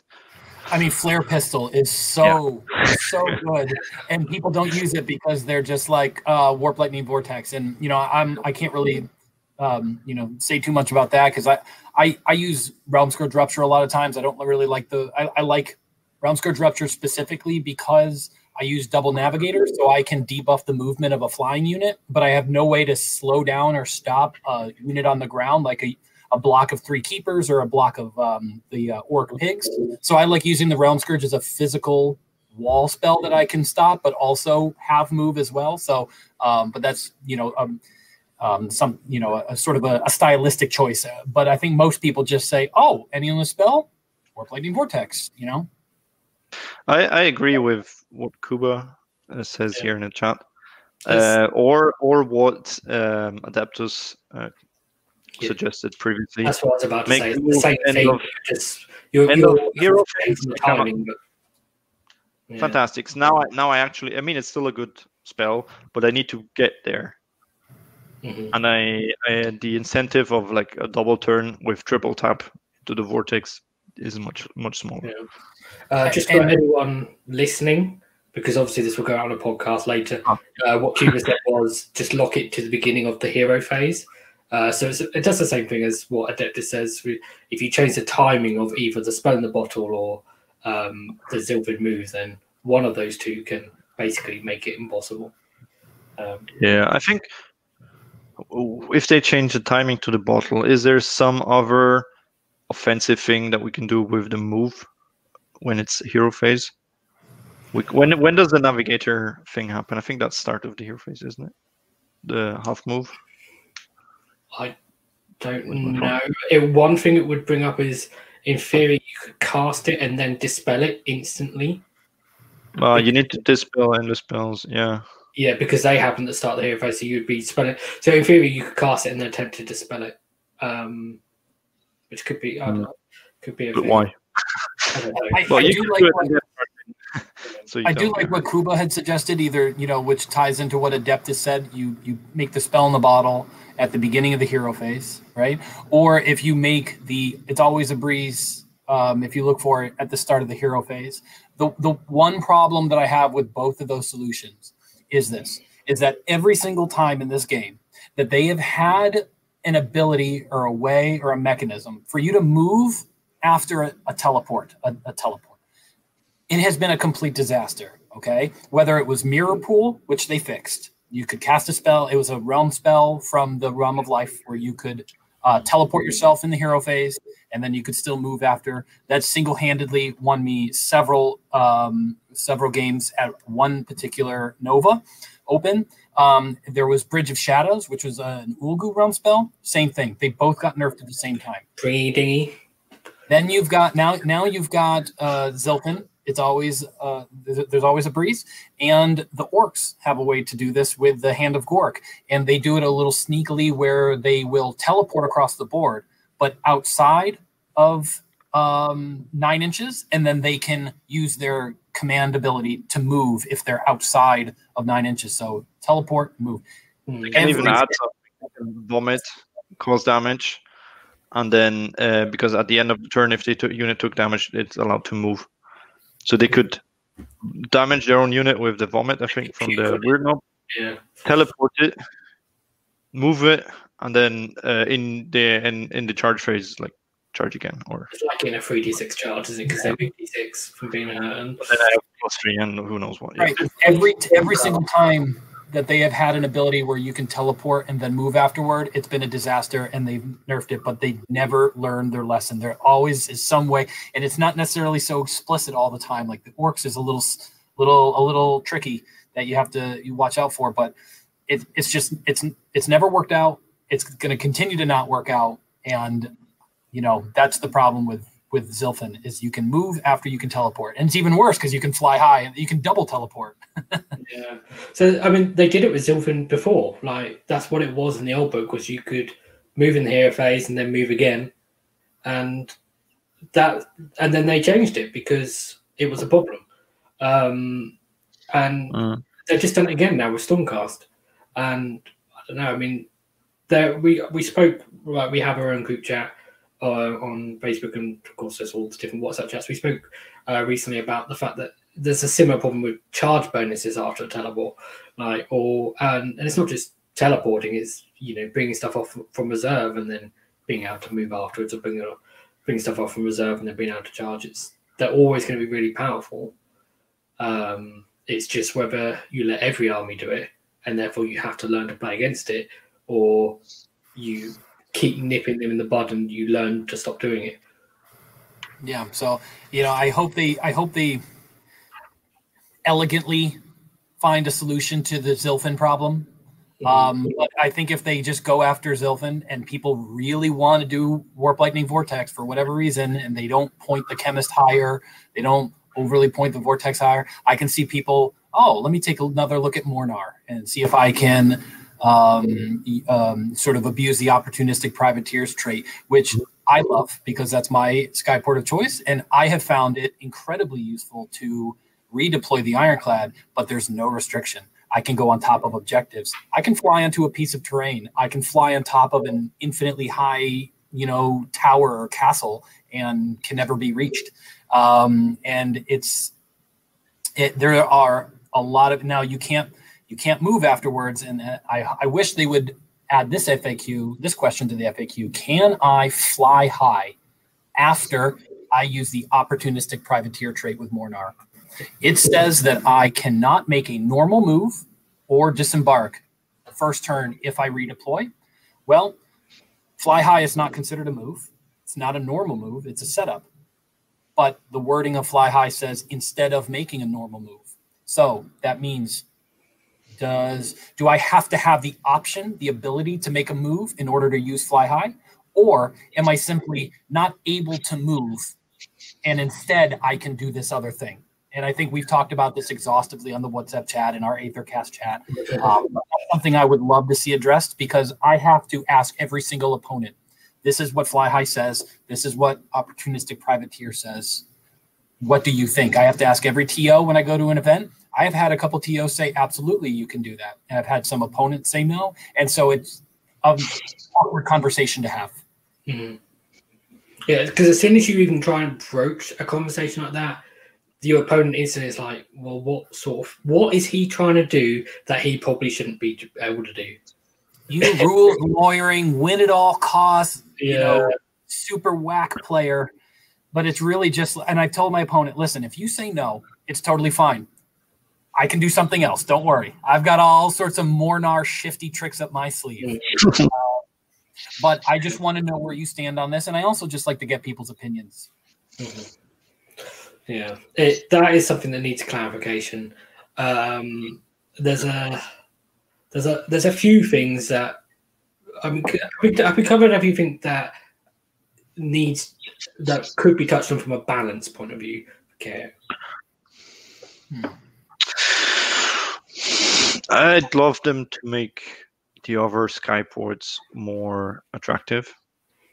Because of the spell on the bottle combo, a lot of Zilfin gets played, and personally I think Zilfin is one of the better ones, but just give me some incentives. But again, that's nothing I expect in a winter FAQ. That's something I expect in a Broken Realm book, or give us a seventh Skyport, the Skyport that broke down and crashed to Earth. I don't know what. The one that I should know this because it was in the quiz recently. The lost one of began as Z. Trouble is, there's more than one. Like they rediscovered one that they thought was not. Bring us up. It's super strong. Like not super strong, but it gives us. I don't know. With the Lost City of Atlantis trope, won't it? and they're like Wakanda type things. Like whenever a civilization has been cut off from other civilizations for a long time, they must be massively powerful. Because that's how that works, obviously. Something from a balance perspective that needs fixly: vent plates. It is currently the most broken artifact in the entire game. Some say that vent plates is still going off even today because it never ends. Nobody takes it because everybody's expecting it to go away. But technically, right now, vent plates as written, because I am a win-at-all-cost rules lawyering piece of crap. You turn it on in your opponent's shooting phase, and it never. Have you ever encountered a TO that said, "Yeah, it's gonna go through all your 6 games"? Yeah, it's gonna be. Yeah, in a 5-round tournament, my premise is currently minus 700 to hit. So yeah, every time I use it every game, it just stacks. So. Oh well, I used it on turn 1, round 1, round 2, round 3, round 5. So I'm at minus 5. It's still active. Yeah. Don't worry. Yeah, that needs clarification, and I think it's fairly obvious what they will do with that, and what they probably should do with it. Because I think one phase is good enough. Even if it's, I mean, if they wanted to be generous, they could say until your next hero phase. It's the end of the round. Yeah. Well, typically what they would do for something like that is the wording that they typically use for those sorts of things is until your next hero phase. Mm-hmm. And it would have a similar sort of. It would be good if you get double turned. I think if it's supposed to be this billowing steam cloud that's around, it makes sense that it obscures visibility, and that wouldn't really have an effect maybe too much on melee. So it's probably meant for just that shooting phase, which then obviously just completely eliminates it as a competitive option. But it's a pretty funny. Yeah, I mean that depends on how much shooting there is in your meta. Like KO is popular. Cities. You got cities. You got Zinch. I mean, you got Luminef, but they just don't care about modifiers anyway. I can't imagine taking vent plates over flare pistol if I'm not taking spell in a bottle, right? I can't imagine taking it over flare pistol. Even Voidstone is better. It's a second or third artifact choice, isn't it? It's certainly not a bad option. I just there's the phosphorite bomblets. The problem is with our book, it's like there is so many great artifacts, so many good artifacts. Which is also good. Man, what was the other obvious balance issue that I could remember? I knew it was vent plates was one of them, and man, I can't think of it. It's going to come to me when we're talking about something completely different. There's a few others I've got that aren't from a balance point of view that. Just general things that need clarification. I'm trying to think of any of them are balance related. We move on to the tedious boring ones. No, I should have.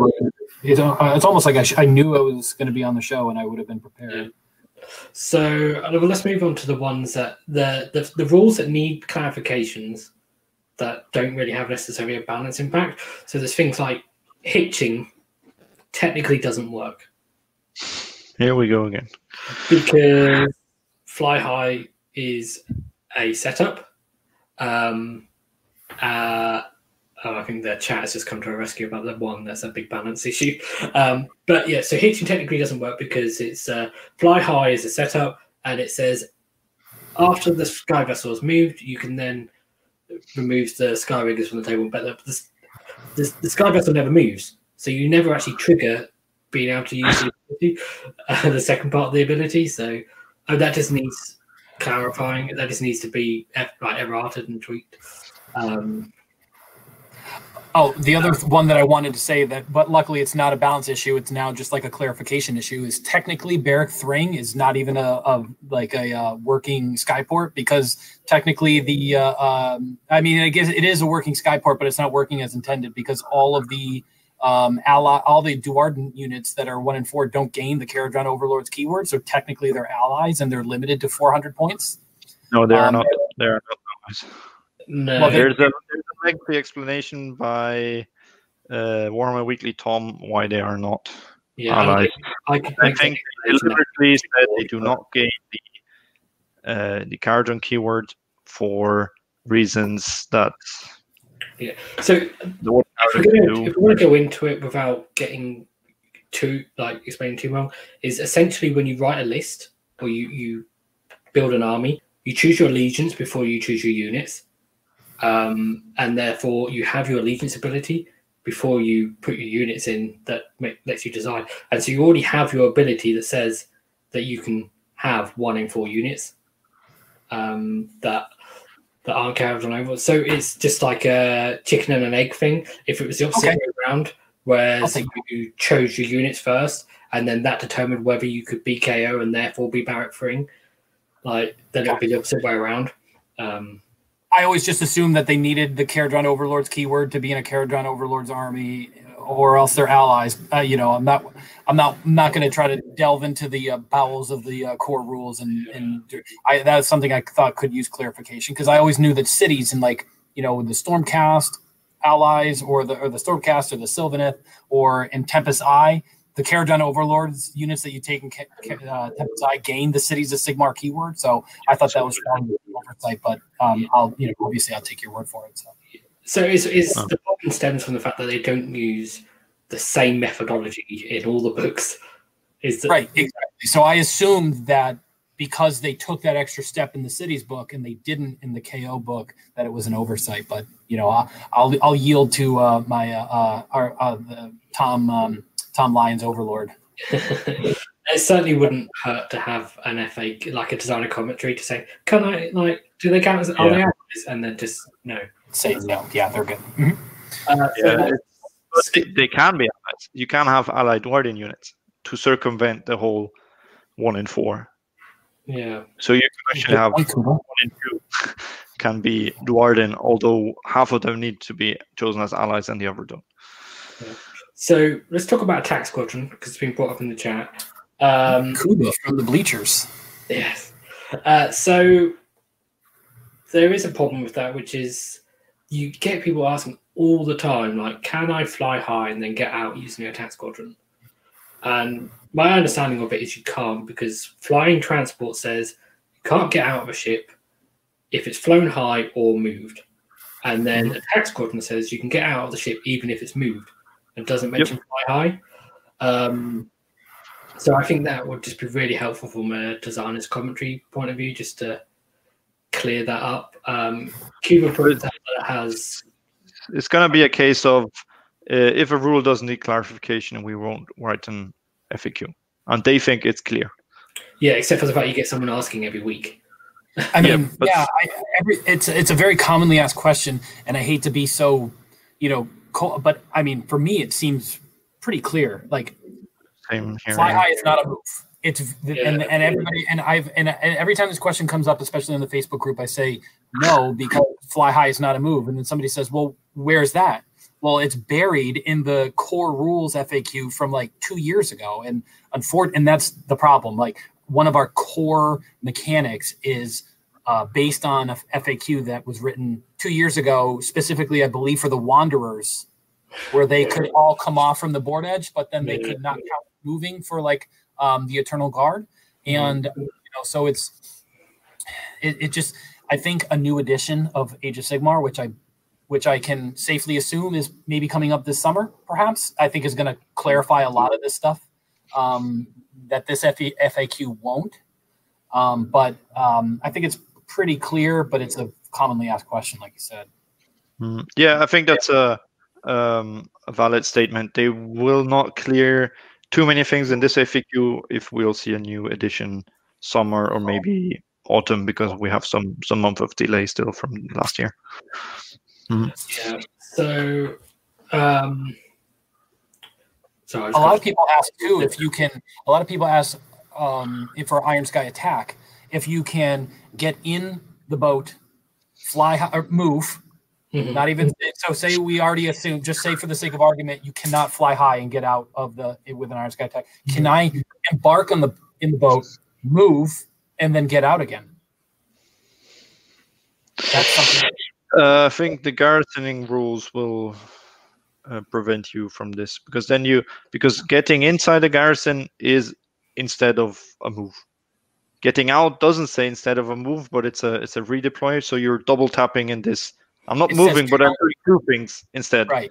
And I think how they want it to work is no, because it would also mean you could enter a building and exit it on the other side, doing like a 20-inch move or however big the building is. Mm-hmm. But I agree, it's not overly well specified. I was going to say, because Max, then what does instead of move mean? Instead of making a normal move, what does that mean? You know?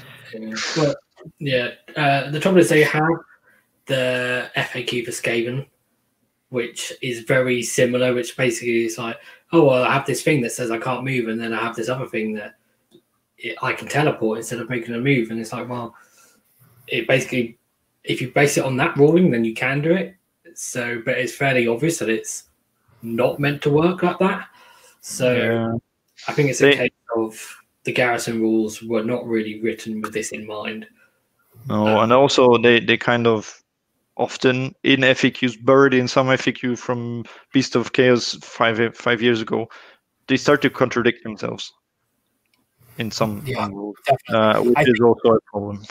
With this battle tome, they definitely built this brand new luxury skyscraper on top of a shaky foundation. Yeah. So and we've got Age of Nagash in the chat. Cool to have him on here. Hope he's enjoying the show. If you haven't checked out his channel, then you should definitely go have a look there. How about the crazy fun interaction where the Engine Master and Dirigible Suit's command ability says that you can make them the Engine Riggers re-roll their repair roll, but that happens at the command ability you use at the start of the hero phase. But the Engine Riggers, it has to be done the other way around. I think. It's the other way around. Yeah, the Engine Riggers repair at the start of the hero phase, but you can't use the command ability until the hero phase. So there's I think Nico explained this to me once in a chat, and there's an FAQ somewhere that explains because this command ability is triggered by before they try to repair, you can use it out of sequence, out of the normal order. And there is some explanation somewhere. I think it's Stormcaster. I don't remember. For the simplicity of it, it would have just been easier just for them to add the word start or the start of the hero phase into his ability. Is there a reason why their ability needs to happen at the start of the hero phase? They want it maybe so you. I have no idea. No, because if it was at the end of the hero phase, I could think of a reason. Like they would want you to not be able to heal the boat before Zilfin flying high somewhere. But I don't think they thought that far. To be honest, forcing it to be at the start of the hero phase seems, unless it's to stop you getting a command point somehow. But you already have the command point. Like when you start your turn, you have it. I mean, there are ways to get extra command points. So whether it's to stop you getting an extra command point before you decide to do that, but they don't. Or the fact that you have to decide if you want to use your command ability to get that heal before you roll for your Engine Master's heal or anything like that. I don't know. Maybe. I mean, but then the other one is just flat free. So yeah, I know. It just seems so. And what I meant is, I think we all know how it's supposed to work, but it would just be nice to have an errata. That's all you need to do. And it's so simple. Yeah, an errata would help, but there's an FAQ that explains it and legalizes it. And so they will just say it's obvious. The rules is out there. FAQ for my Kharadron Overlord's rules, and you can't expect. But that's how they work. If they say it's clear, like if you go through 5 FAQs and you study law and then you figure it out, it's there. It's there. The rule is there. It's written. We don't need to do anything. I think 95% of all players play in their garage or at homes. They, it's sort of a fun game for them. And there's this 5% of us that are just take this to the extreme, take this hobby game to the extreme, and we're the ones that are finding it, and then. But I don't think most people are going to go through every single FAQ and say, well, how does this affect my? How does this? There's an FAQ for the Flesh Eater courts that is hugely impactful for a Spiderfang faction army building, and I think that's ridiculous. and so I don't think new players don't do that, and I don't think they should have to. No, I agree. I totally agree. But I don't in my case, that's just how they work. I'm a tangent machine, so. I'm just trying to check. Oh, I was trying to check my list, but let's bring up this question from the chat. So, which is, can we explain the pin them, shred them, finish them, thunder rule, and how it applies to all the special weapons, and one, not just one of them? Would you like me to read the pin them, shred them rule? First of all, great name, Navi or Dev. You just won AOS. Fantastic name. So here's the pin them, shred them, finish them rule. The narrative text is, Thunderers use the specialist weapons they are armed with to launch a deadly combination of attacks that leaves the target reeling. Add 1 to hit rolls for attacks made with a Grundstock mortar, deck sweeper, or Aether cannon when it is used by a unit that has at least one of each of these weapons, i.e. at least 1 mortar, 1 deck sweeper, and at least 1 Aether cannon. This ability cannot be used by a model that is part of a garrison. Okay, so I think his question was, does it just work, like if I have a set of each, it works for those, and the other cannons I bring, they don't get the buff? No, I think the question that I've seen other people ask or pose in the past is that you have to choose one of those types of so it either works for Aether cannons, or it works for mortars, or it works for deck sweepers. It doesn't necessarily work for all three, is what I've seen some people say in the past. And I think it's based on the minutia of the wording. But add 1 to hit rolls for attacks made with a Grundstock mortar, deck sweeper, or Aether cannon when it is used by a unit that has at least 1 of each of these weapons. I think so just add 1 to hit for 1 type of weapon. Yeah. Add 1 to hit rolls for attacks made with a mortar or cannon. Because why wouldn't they say and? I think it's because it says A, first of all, so it says to A, and then it's another one of those things where it's like, it's obvious how it's meant to work, especially when, I mean, sometimes you have the benefit of knowing how rules worked in previous books. So we or death, I am taking cannons all day, every day, all day long. I love my deck sweepers. Love those deck sweepers. I think the models are ace. That's my favorite looking special weapon is the deck sweeper. But Aether cannons are the deck true. Sweeper has 5 barrels, but it only has 4 shots. Explain. FAQ, do it, make it 5. But it has 5 attacks after it gets +1. Yeah. There you go, Max. The other one is jammed, but once he gets close, he just keeps spamming the trigger button, and it eventually fires out. Yeah, so I think it's just the deck sweeper looks like a tool they would use. Like they just shove some. They just use like the air, and they're just sweeping the cannon just by like shooting the air and cleaning off the deck. The cannons are the truth. That, especially if you give them +1 to hit, they're 3s and 2s, Ren 2 D3, 4 of them. And then you get an extra shot if there's an enemy within 3 inches. That's when and then rerolling hits with the gold, so you're a 3s rerolling, 2s Ren 2 D. I mean, just rerolling 1s with the chemist that's there anyway. So money. They're just so D3 damage at Ren 2. And that's why I don't care about this stupid spell. Unless you're facing Coalesce Seraphon, then deck sweepers are the truth. Yeah, I mean they're just like when they're outside and you use this pin them, shred them rule, they just become like 2 Aether rifles. I mean, let's be honest. You take 1 mortar, you take 1 fumigator. You can take a couple fumigators if you really want to make sure that -1 to hits applied over the whole unit. But you take 1 mortar, you take 1 fumigator, you take max cannons, max deck sweepers, and then the rest are rifles, right? I mean, you don't even need the fumigator for that rule. So you could even go without any fumigators. So that's an interesting question. I'd never even considered that all the special the deck sweeper and the cannon, because the mortar, I mean, whatever.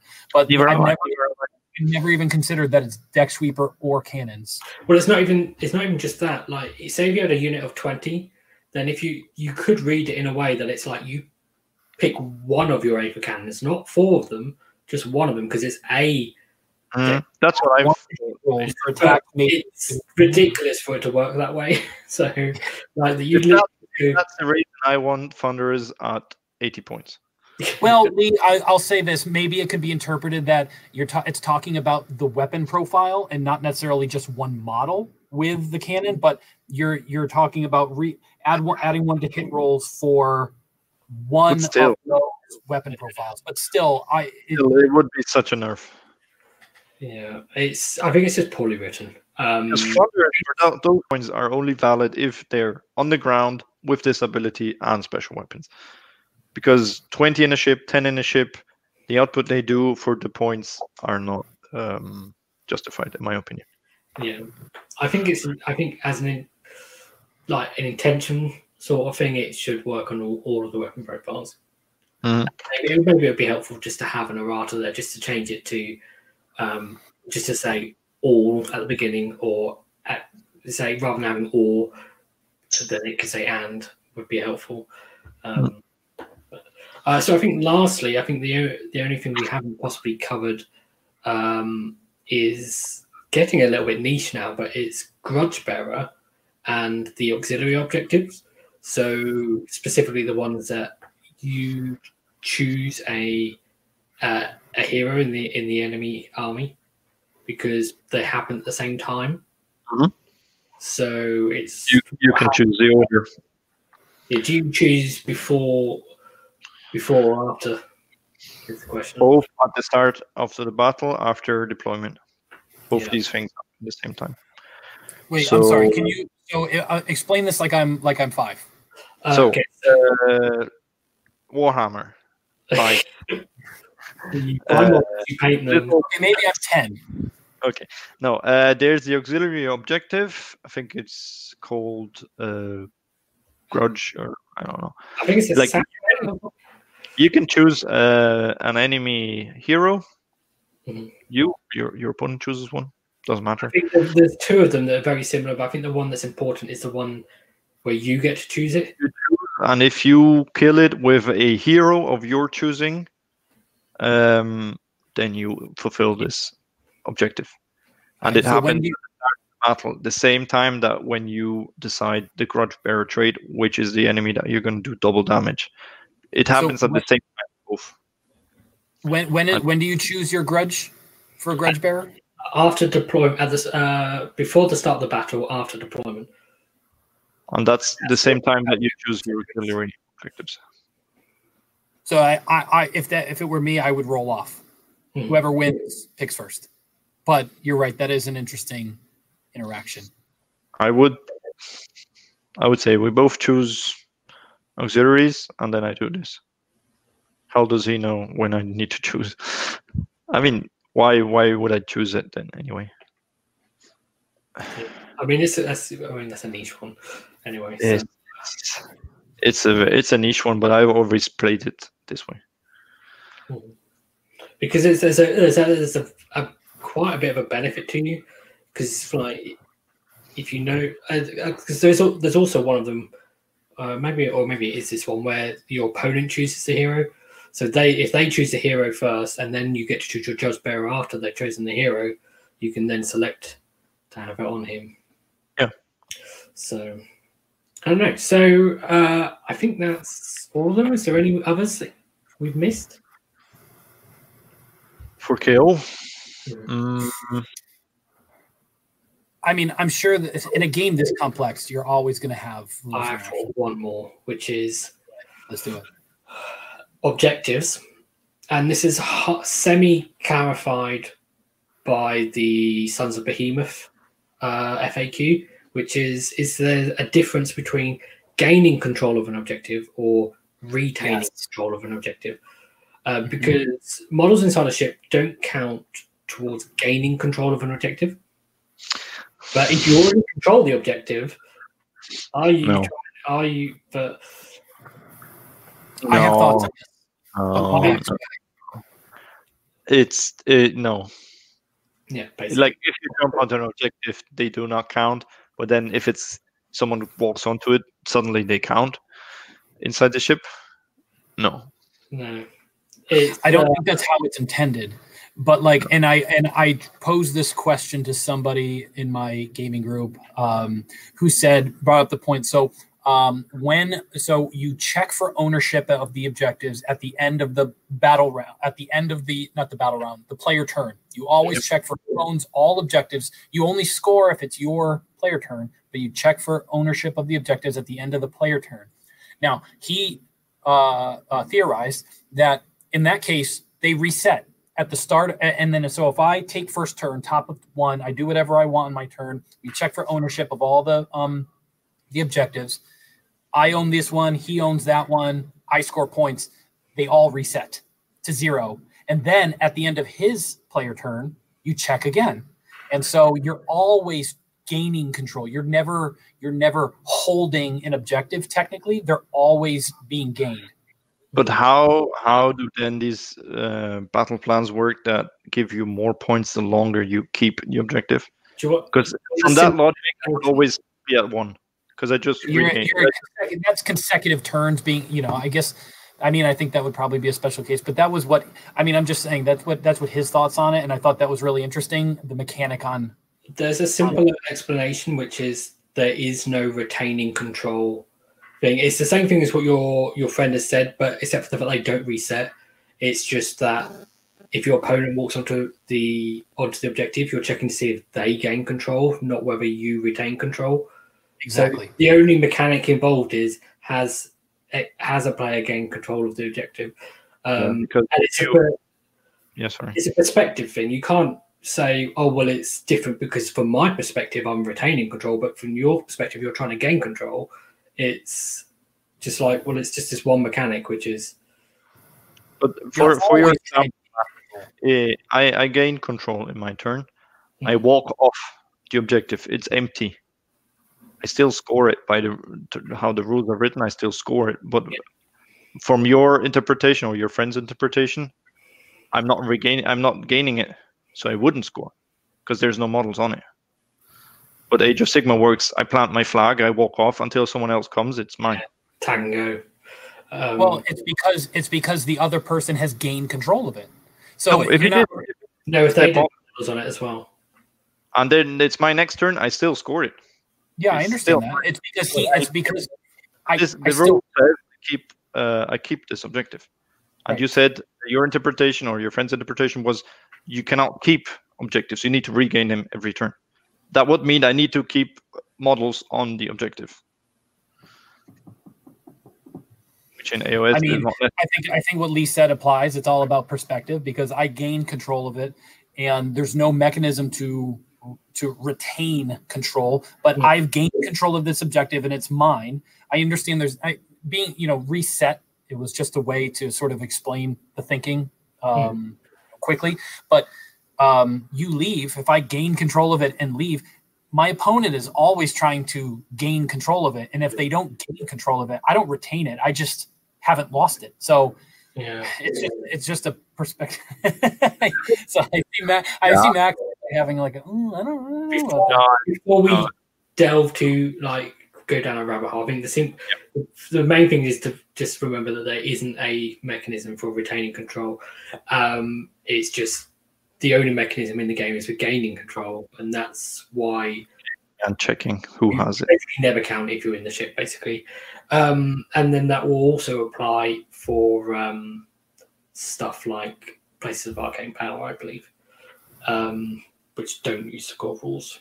The only thing where your hero affects the objective inside a boat is like things like Scorched Earth or Total Conquest, I think, where he scores extra. Because it just says he needs to be within 6.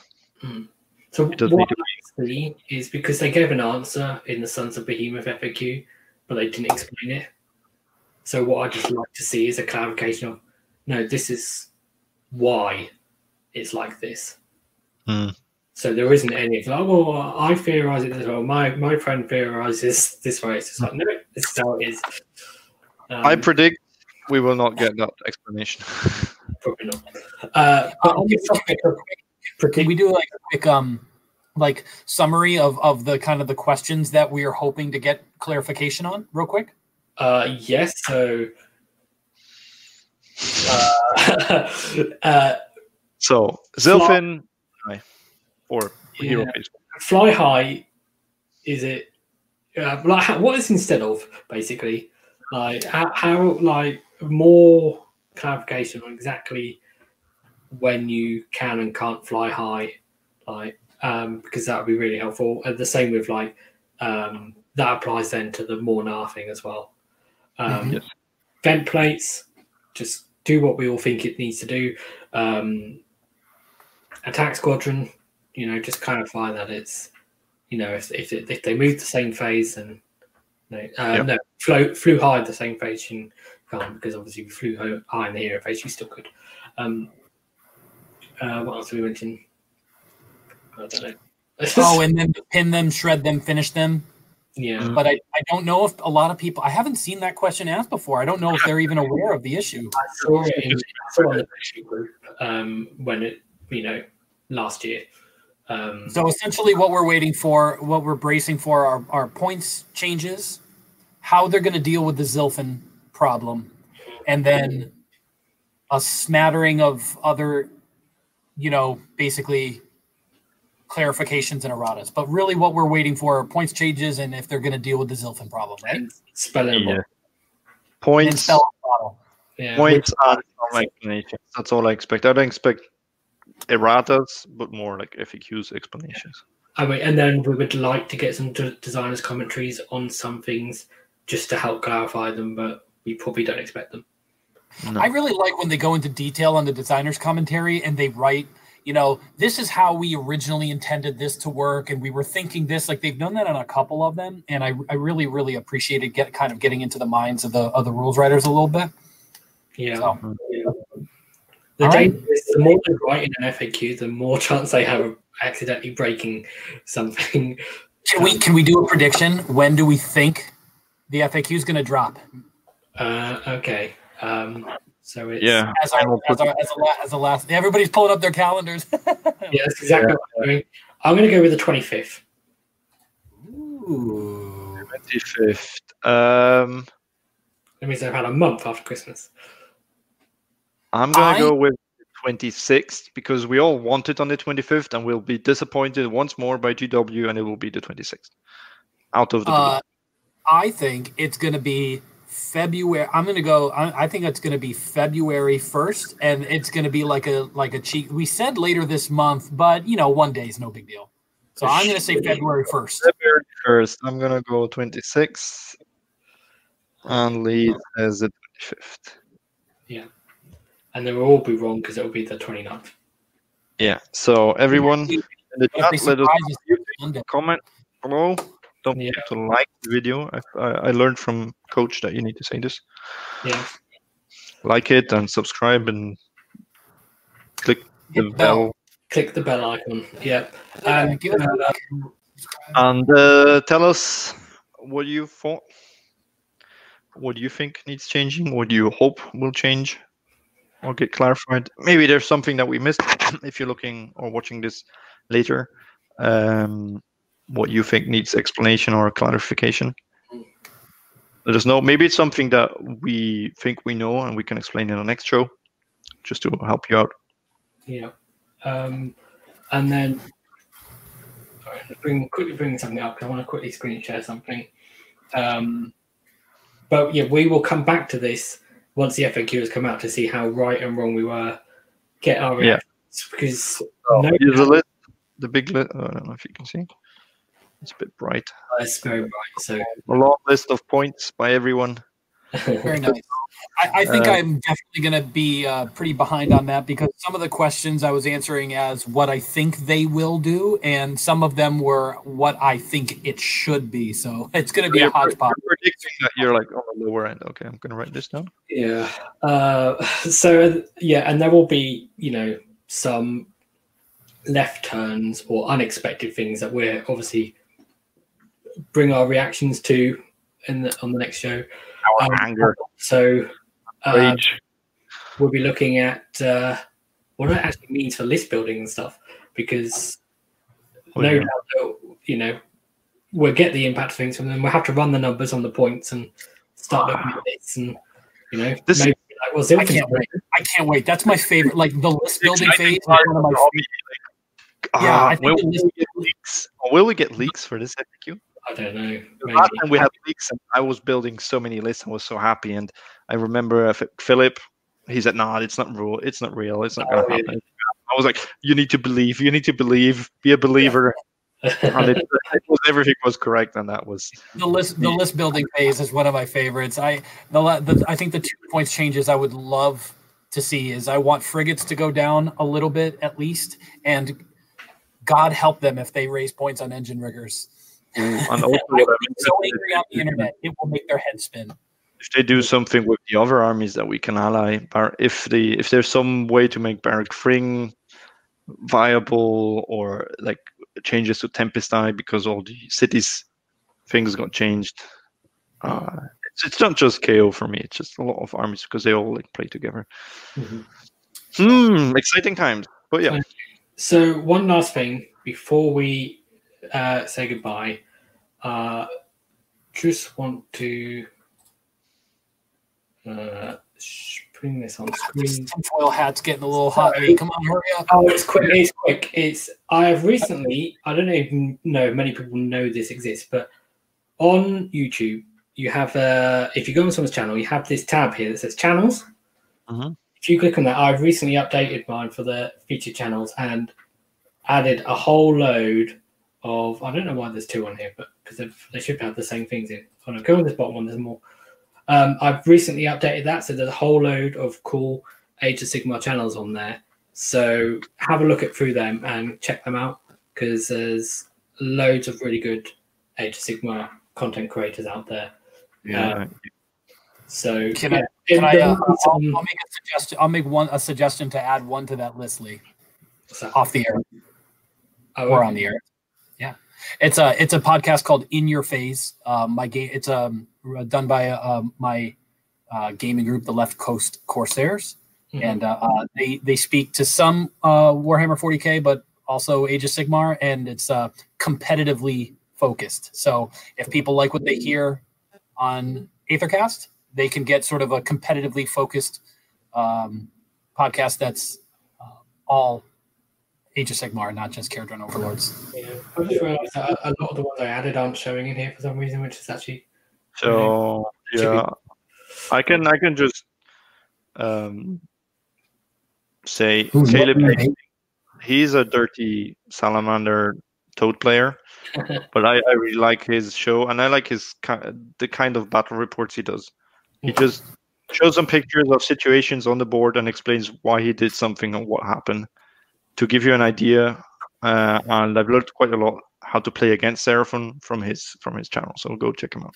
Yeah. Northern Invasion's a great podcast. And Stu, I've got your beer all posted, all packaged up, and I'm sending him some beer from my local brewery. Northern Invasion is on this list, but it's not showing for some reason. They have got tons of KO battle reports, so definitely go check them out. As well as hitting subscribe and like on us, then go check out some of those channels, subscribe to them too. Definitely. Yeah, so I think that's it.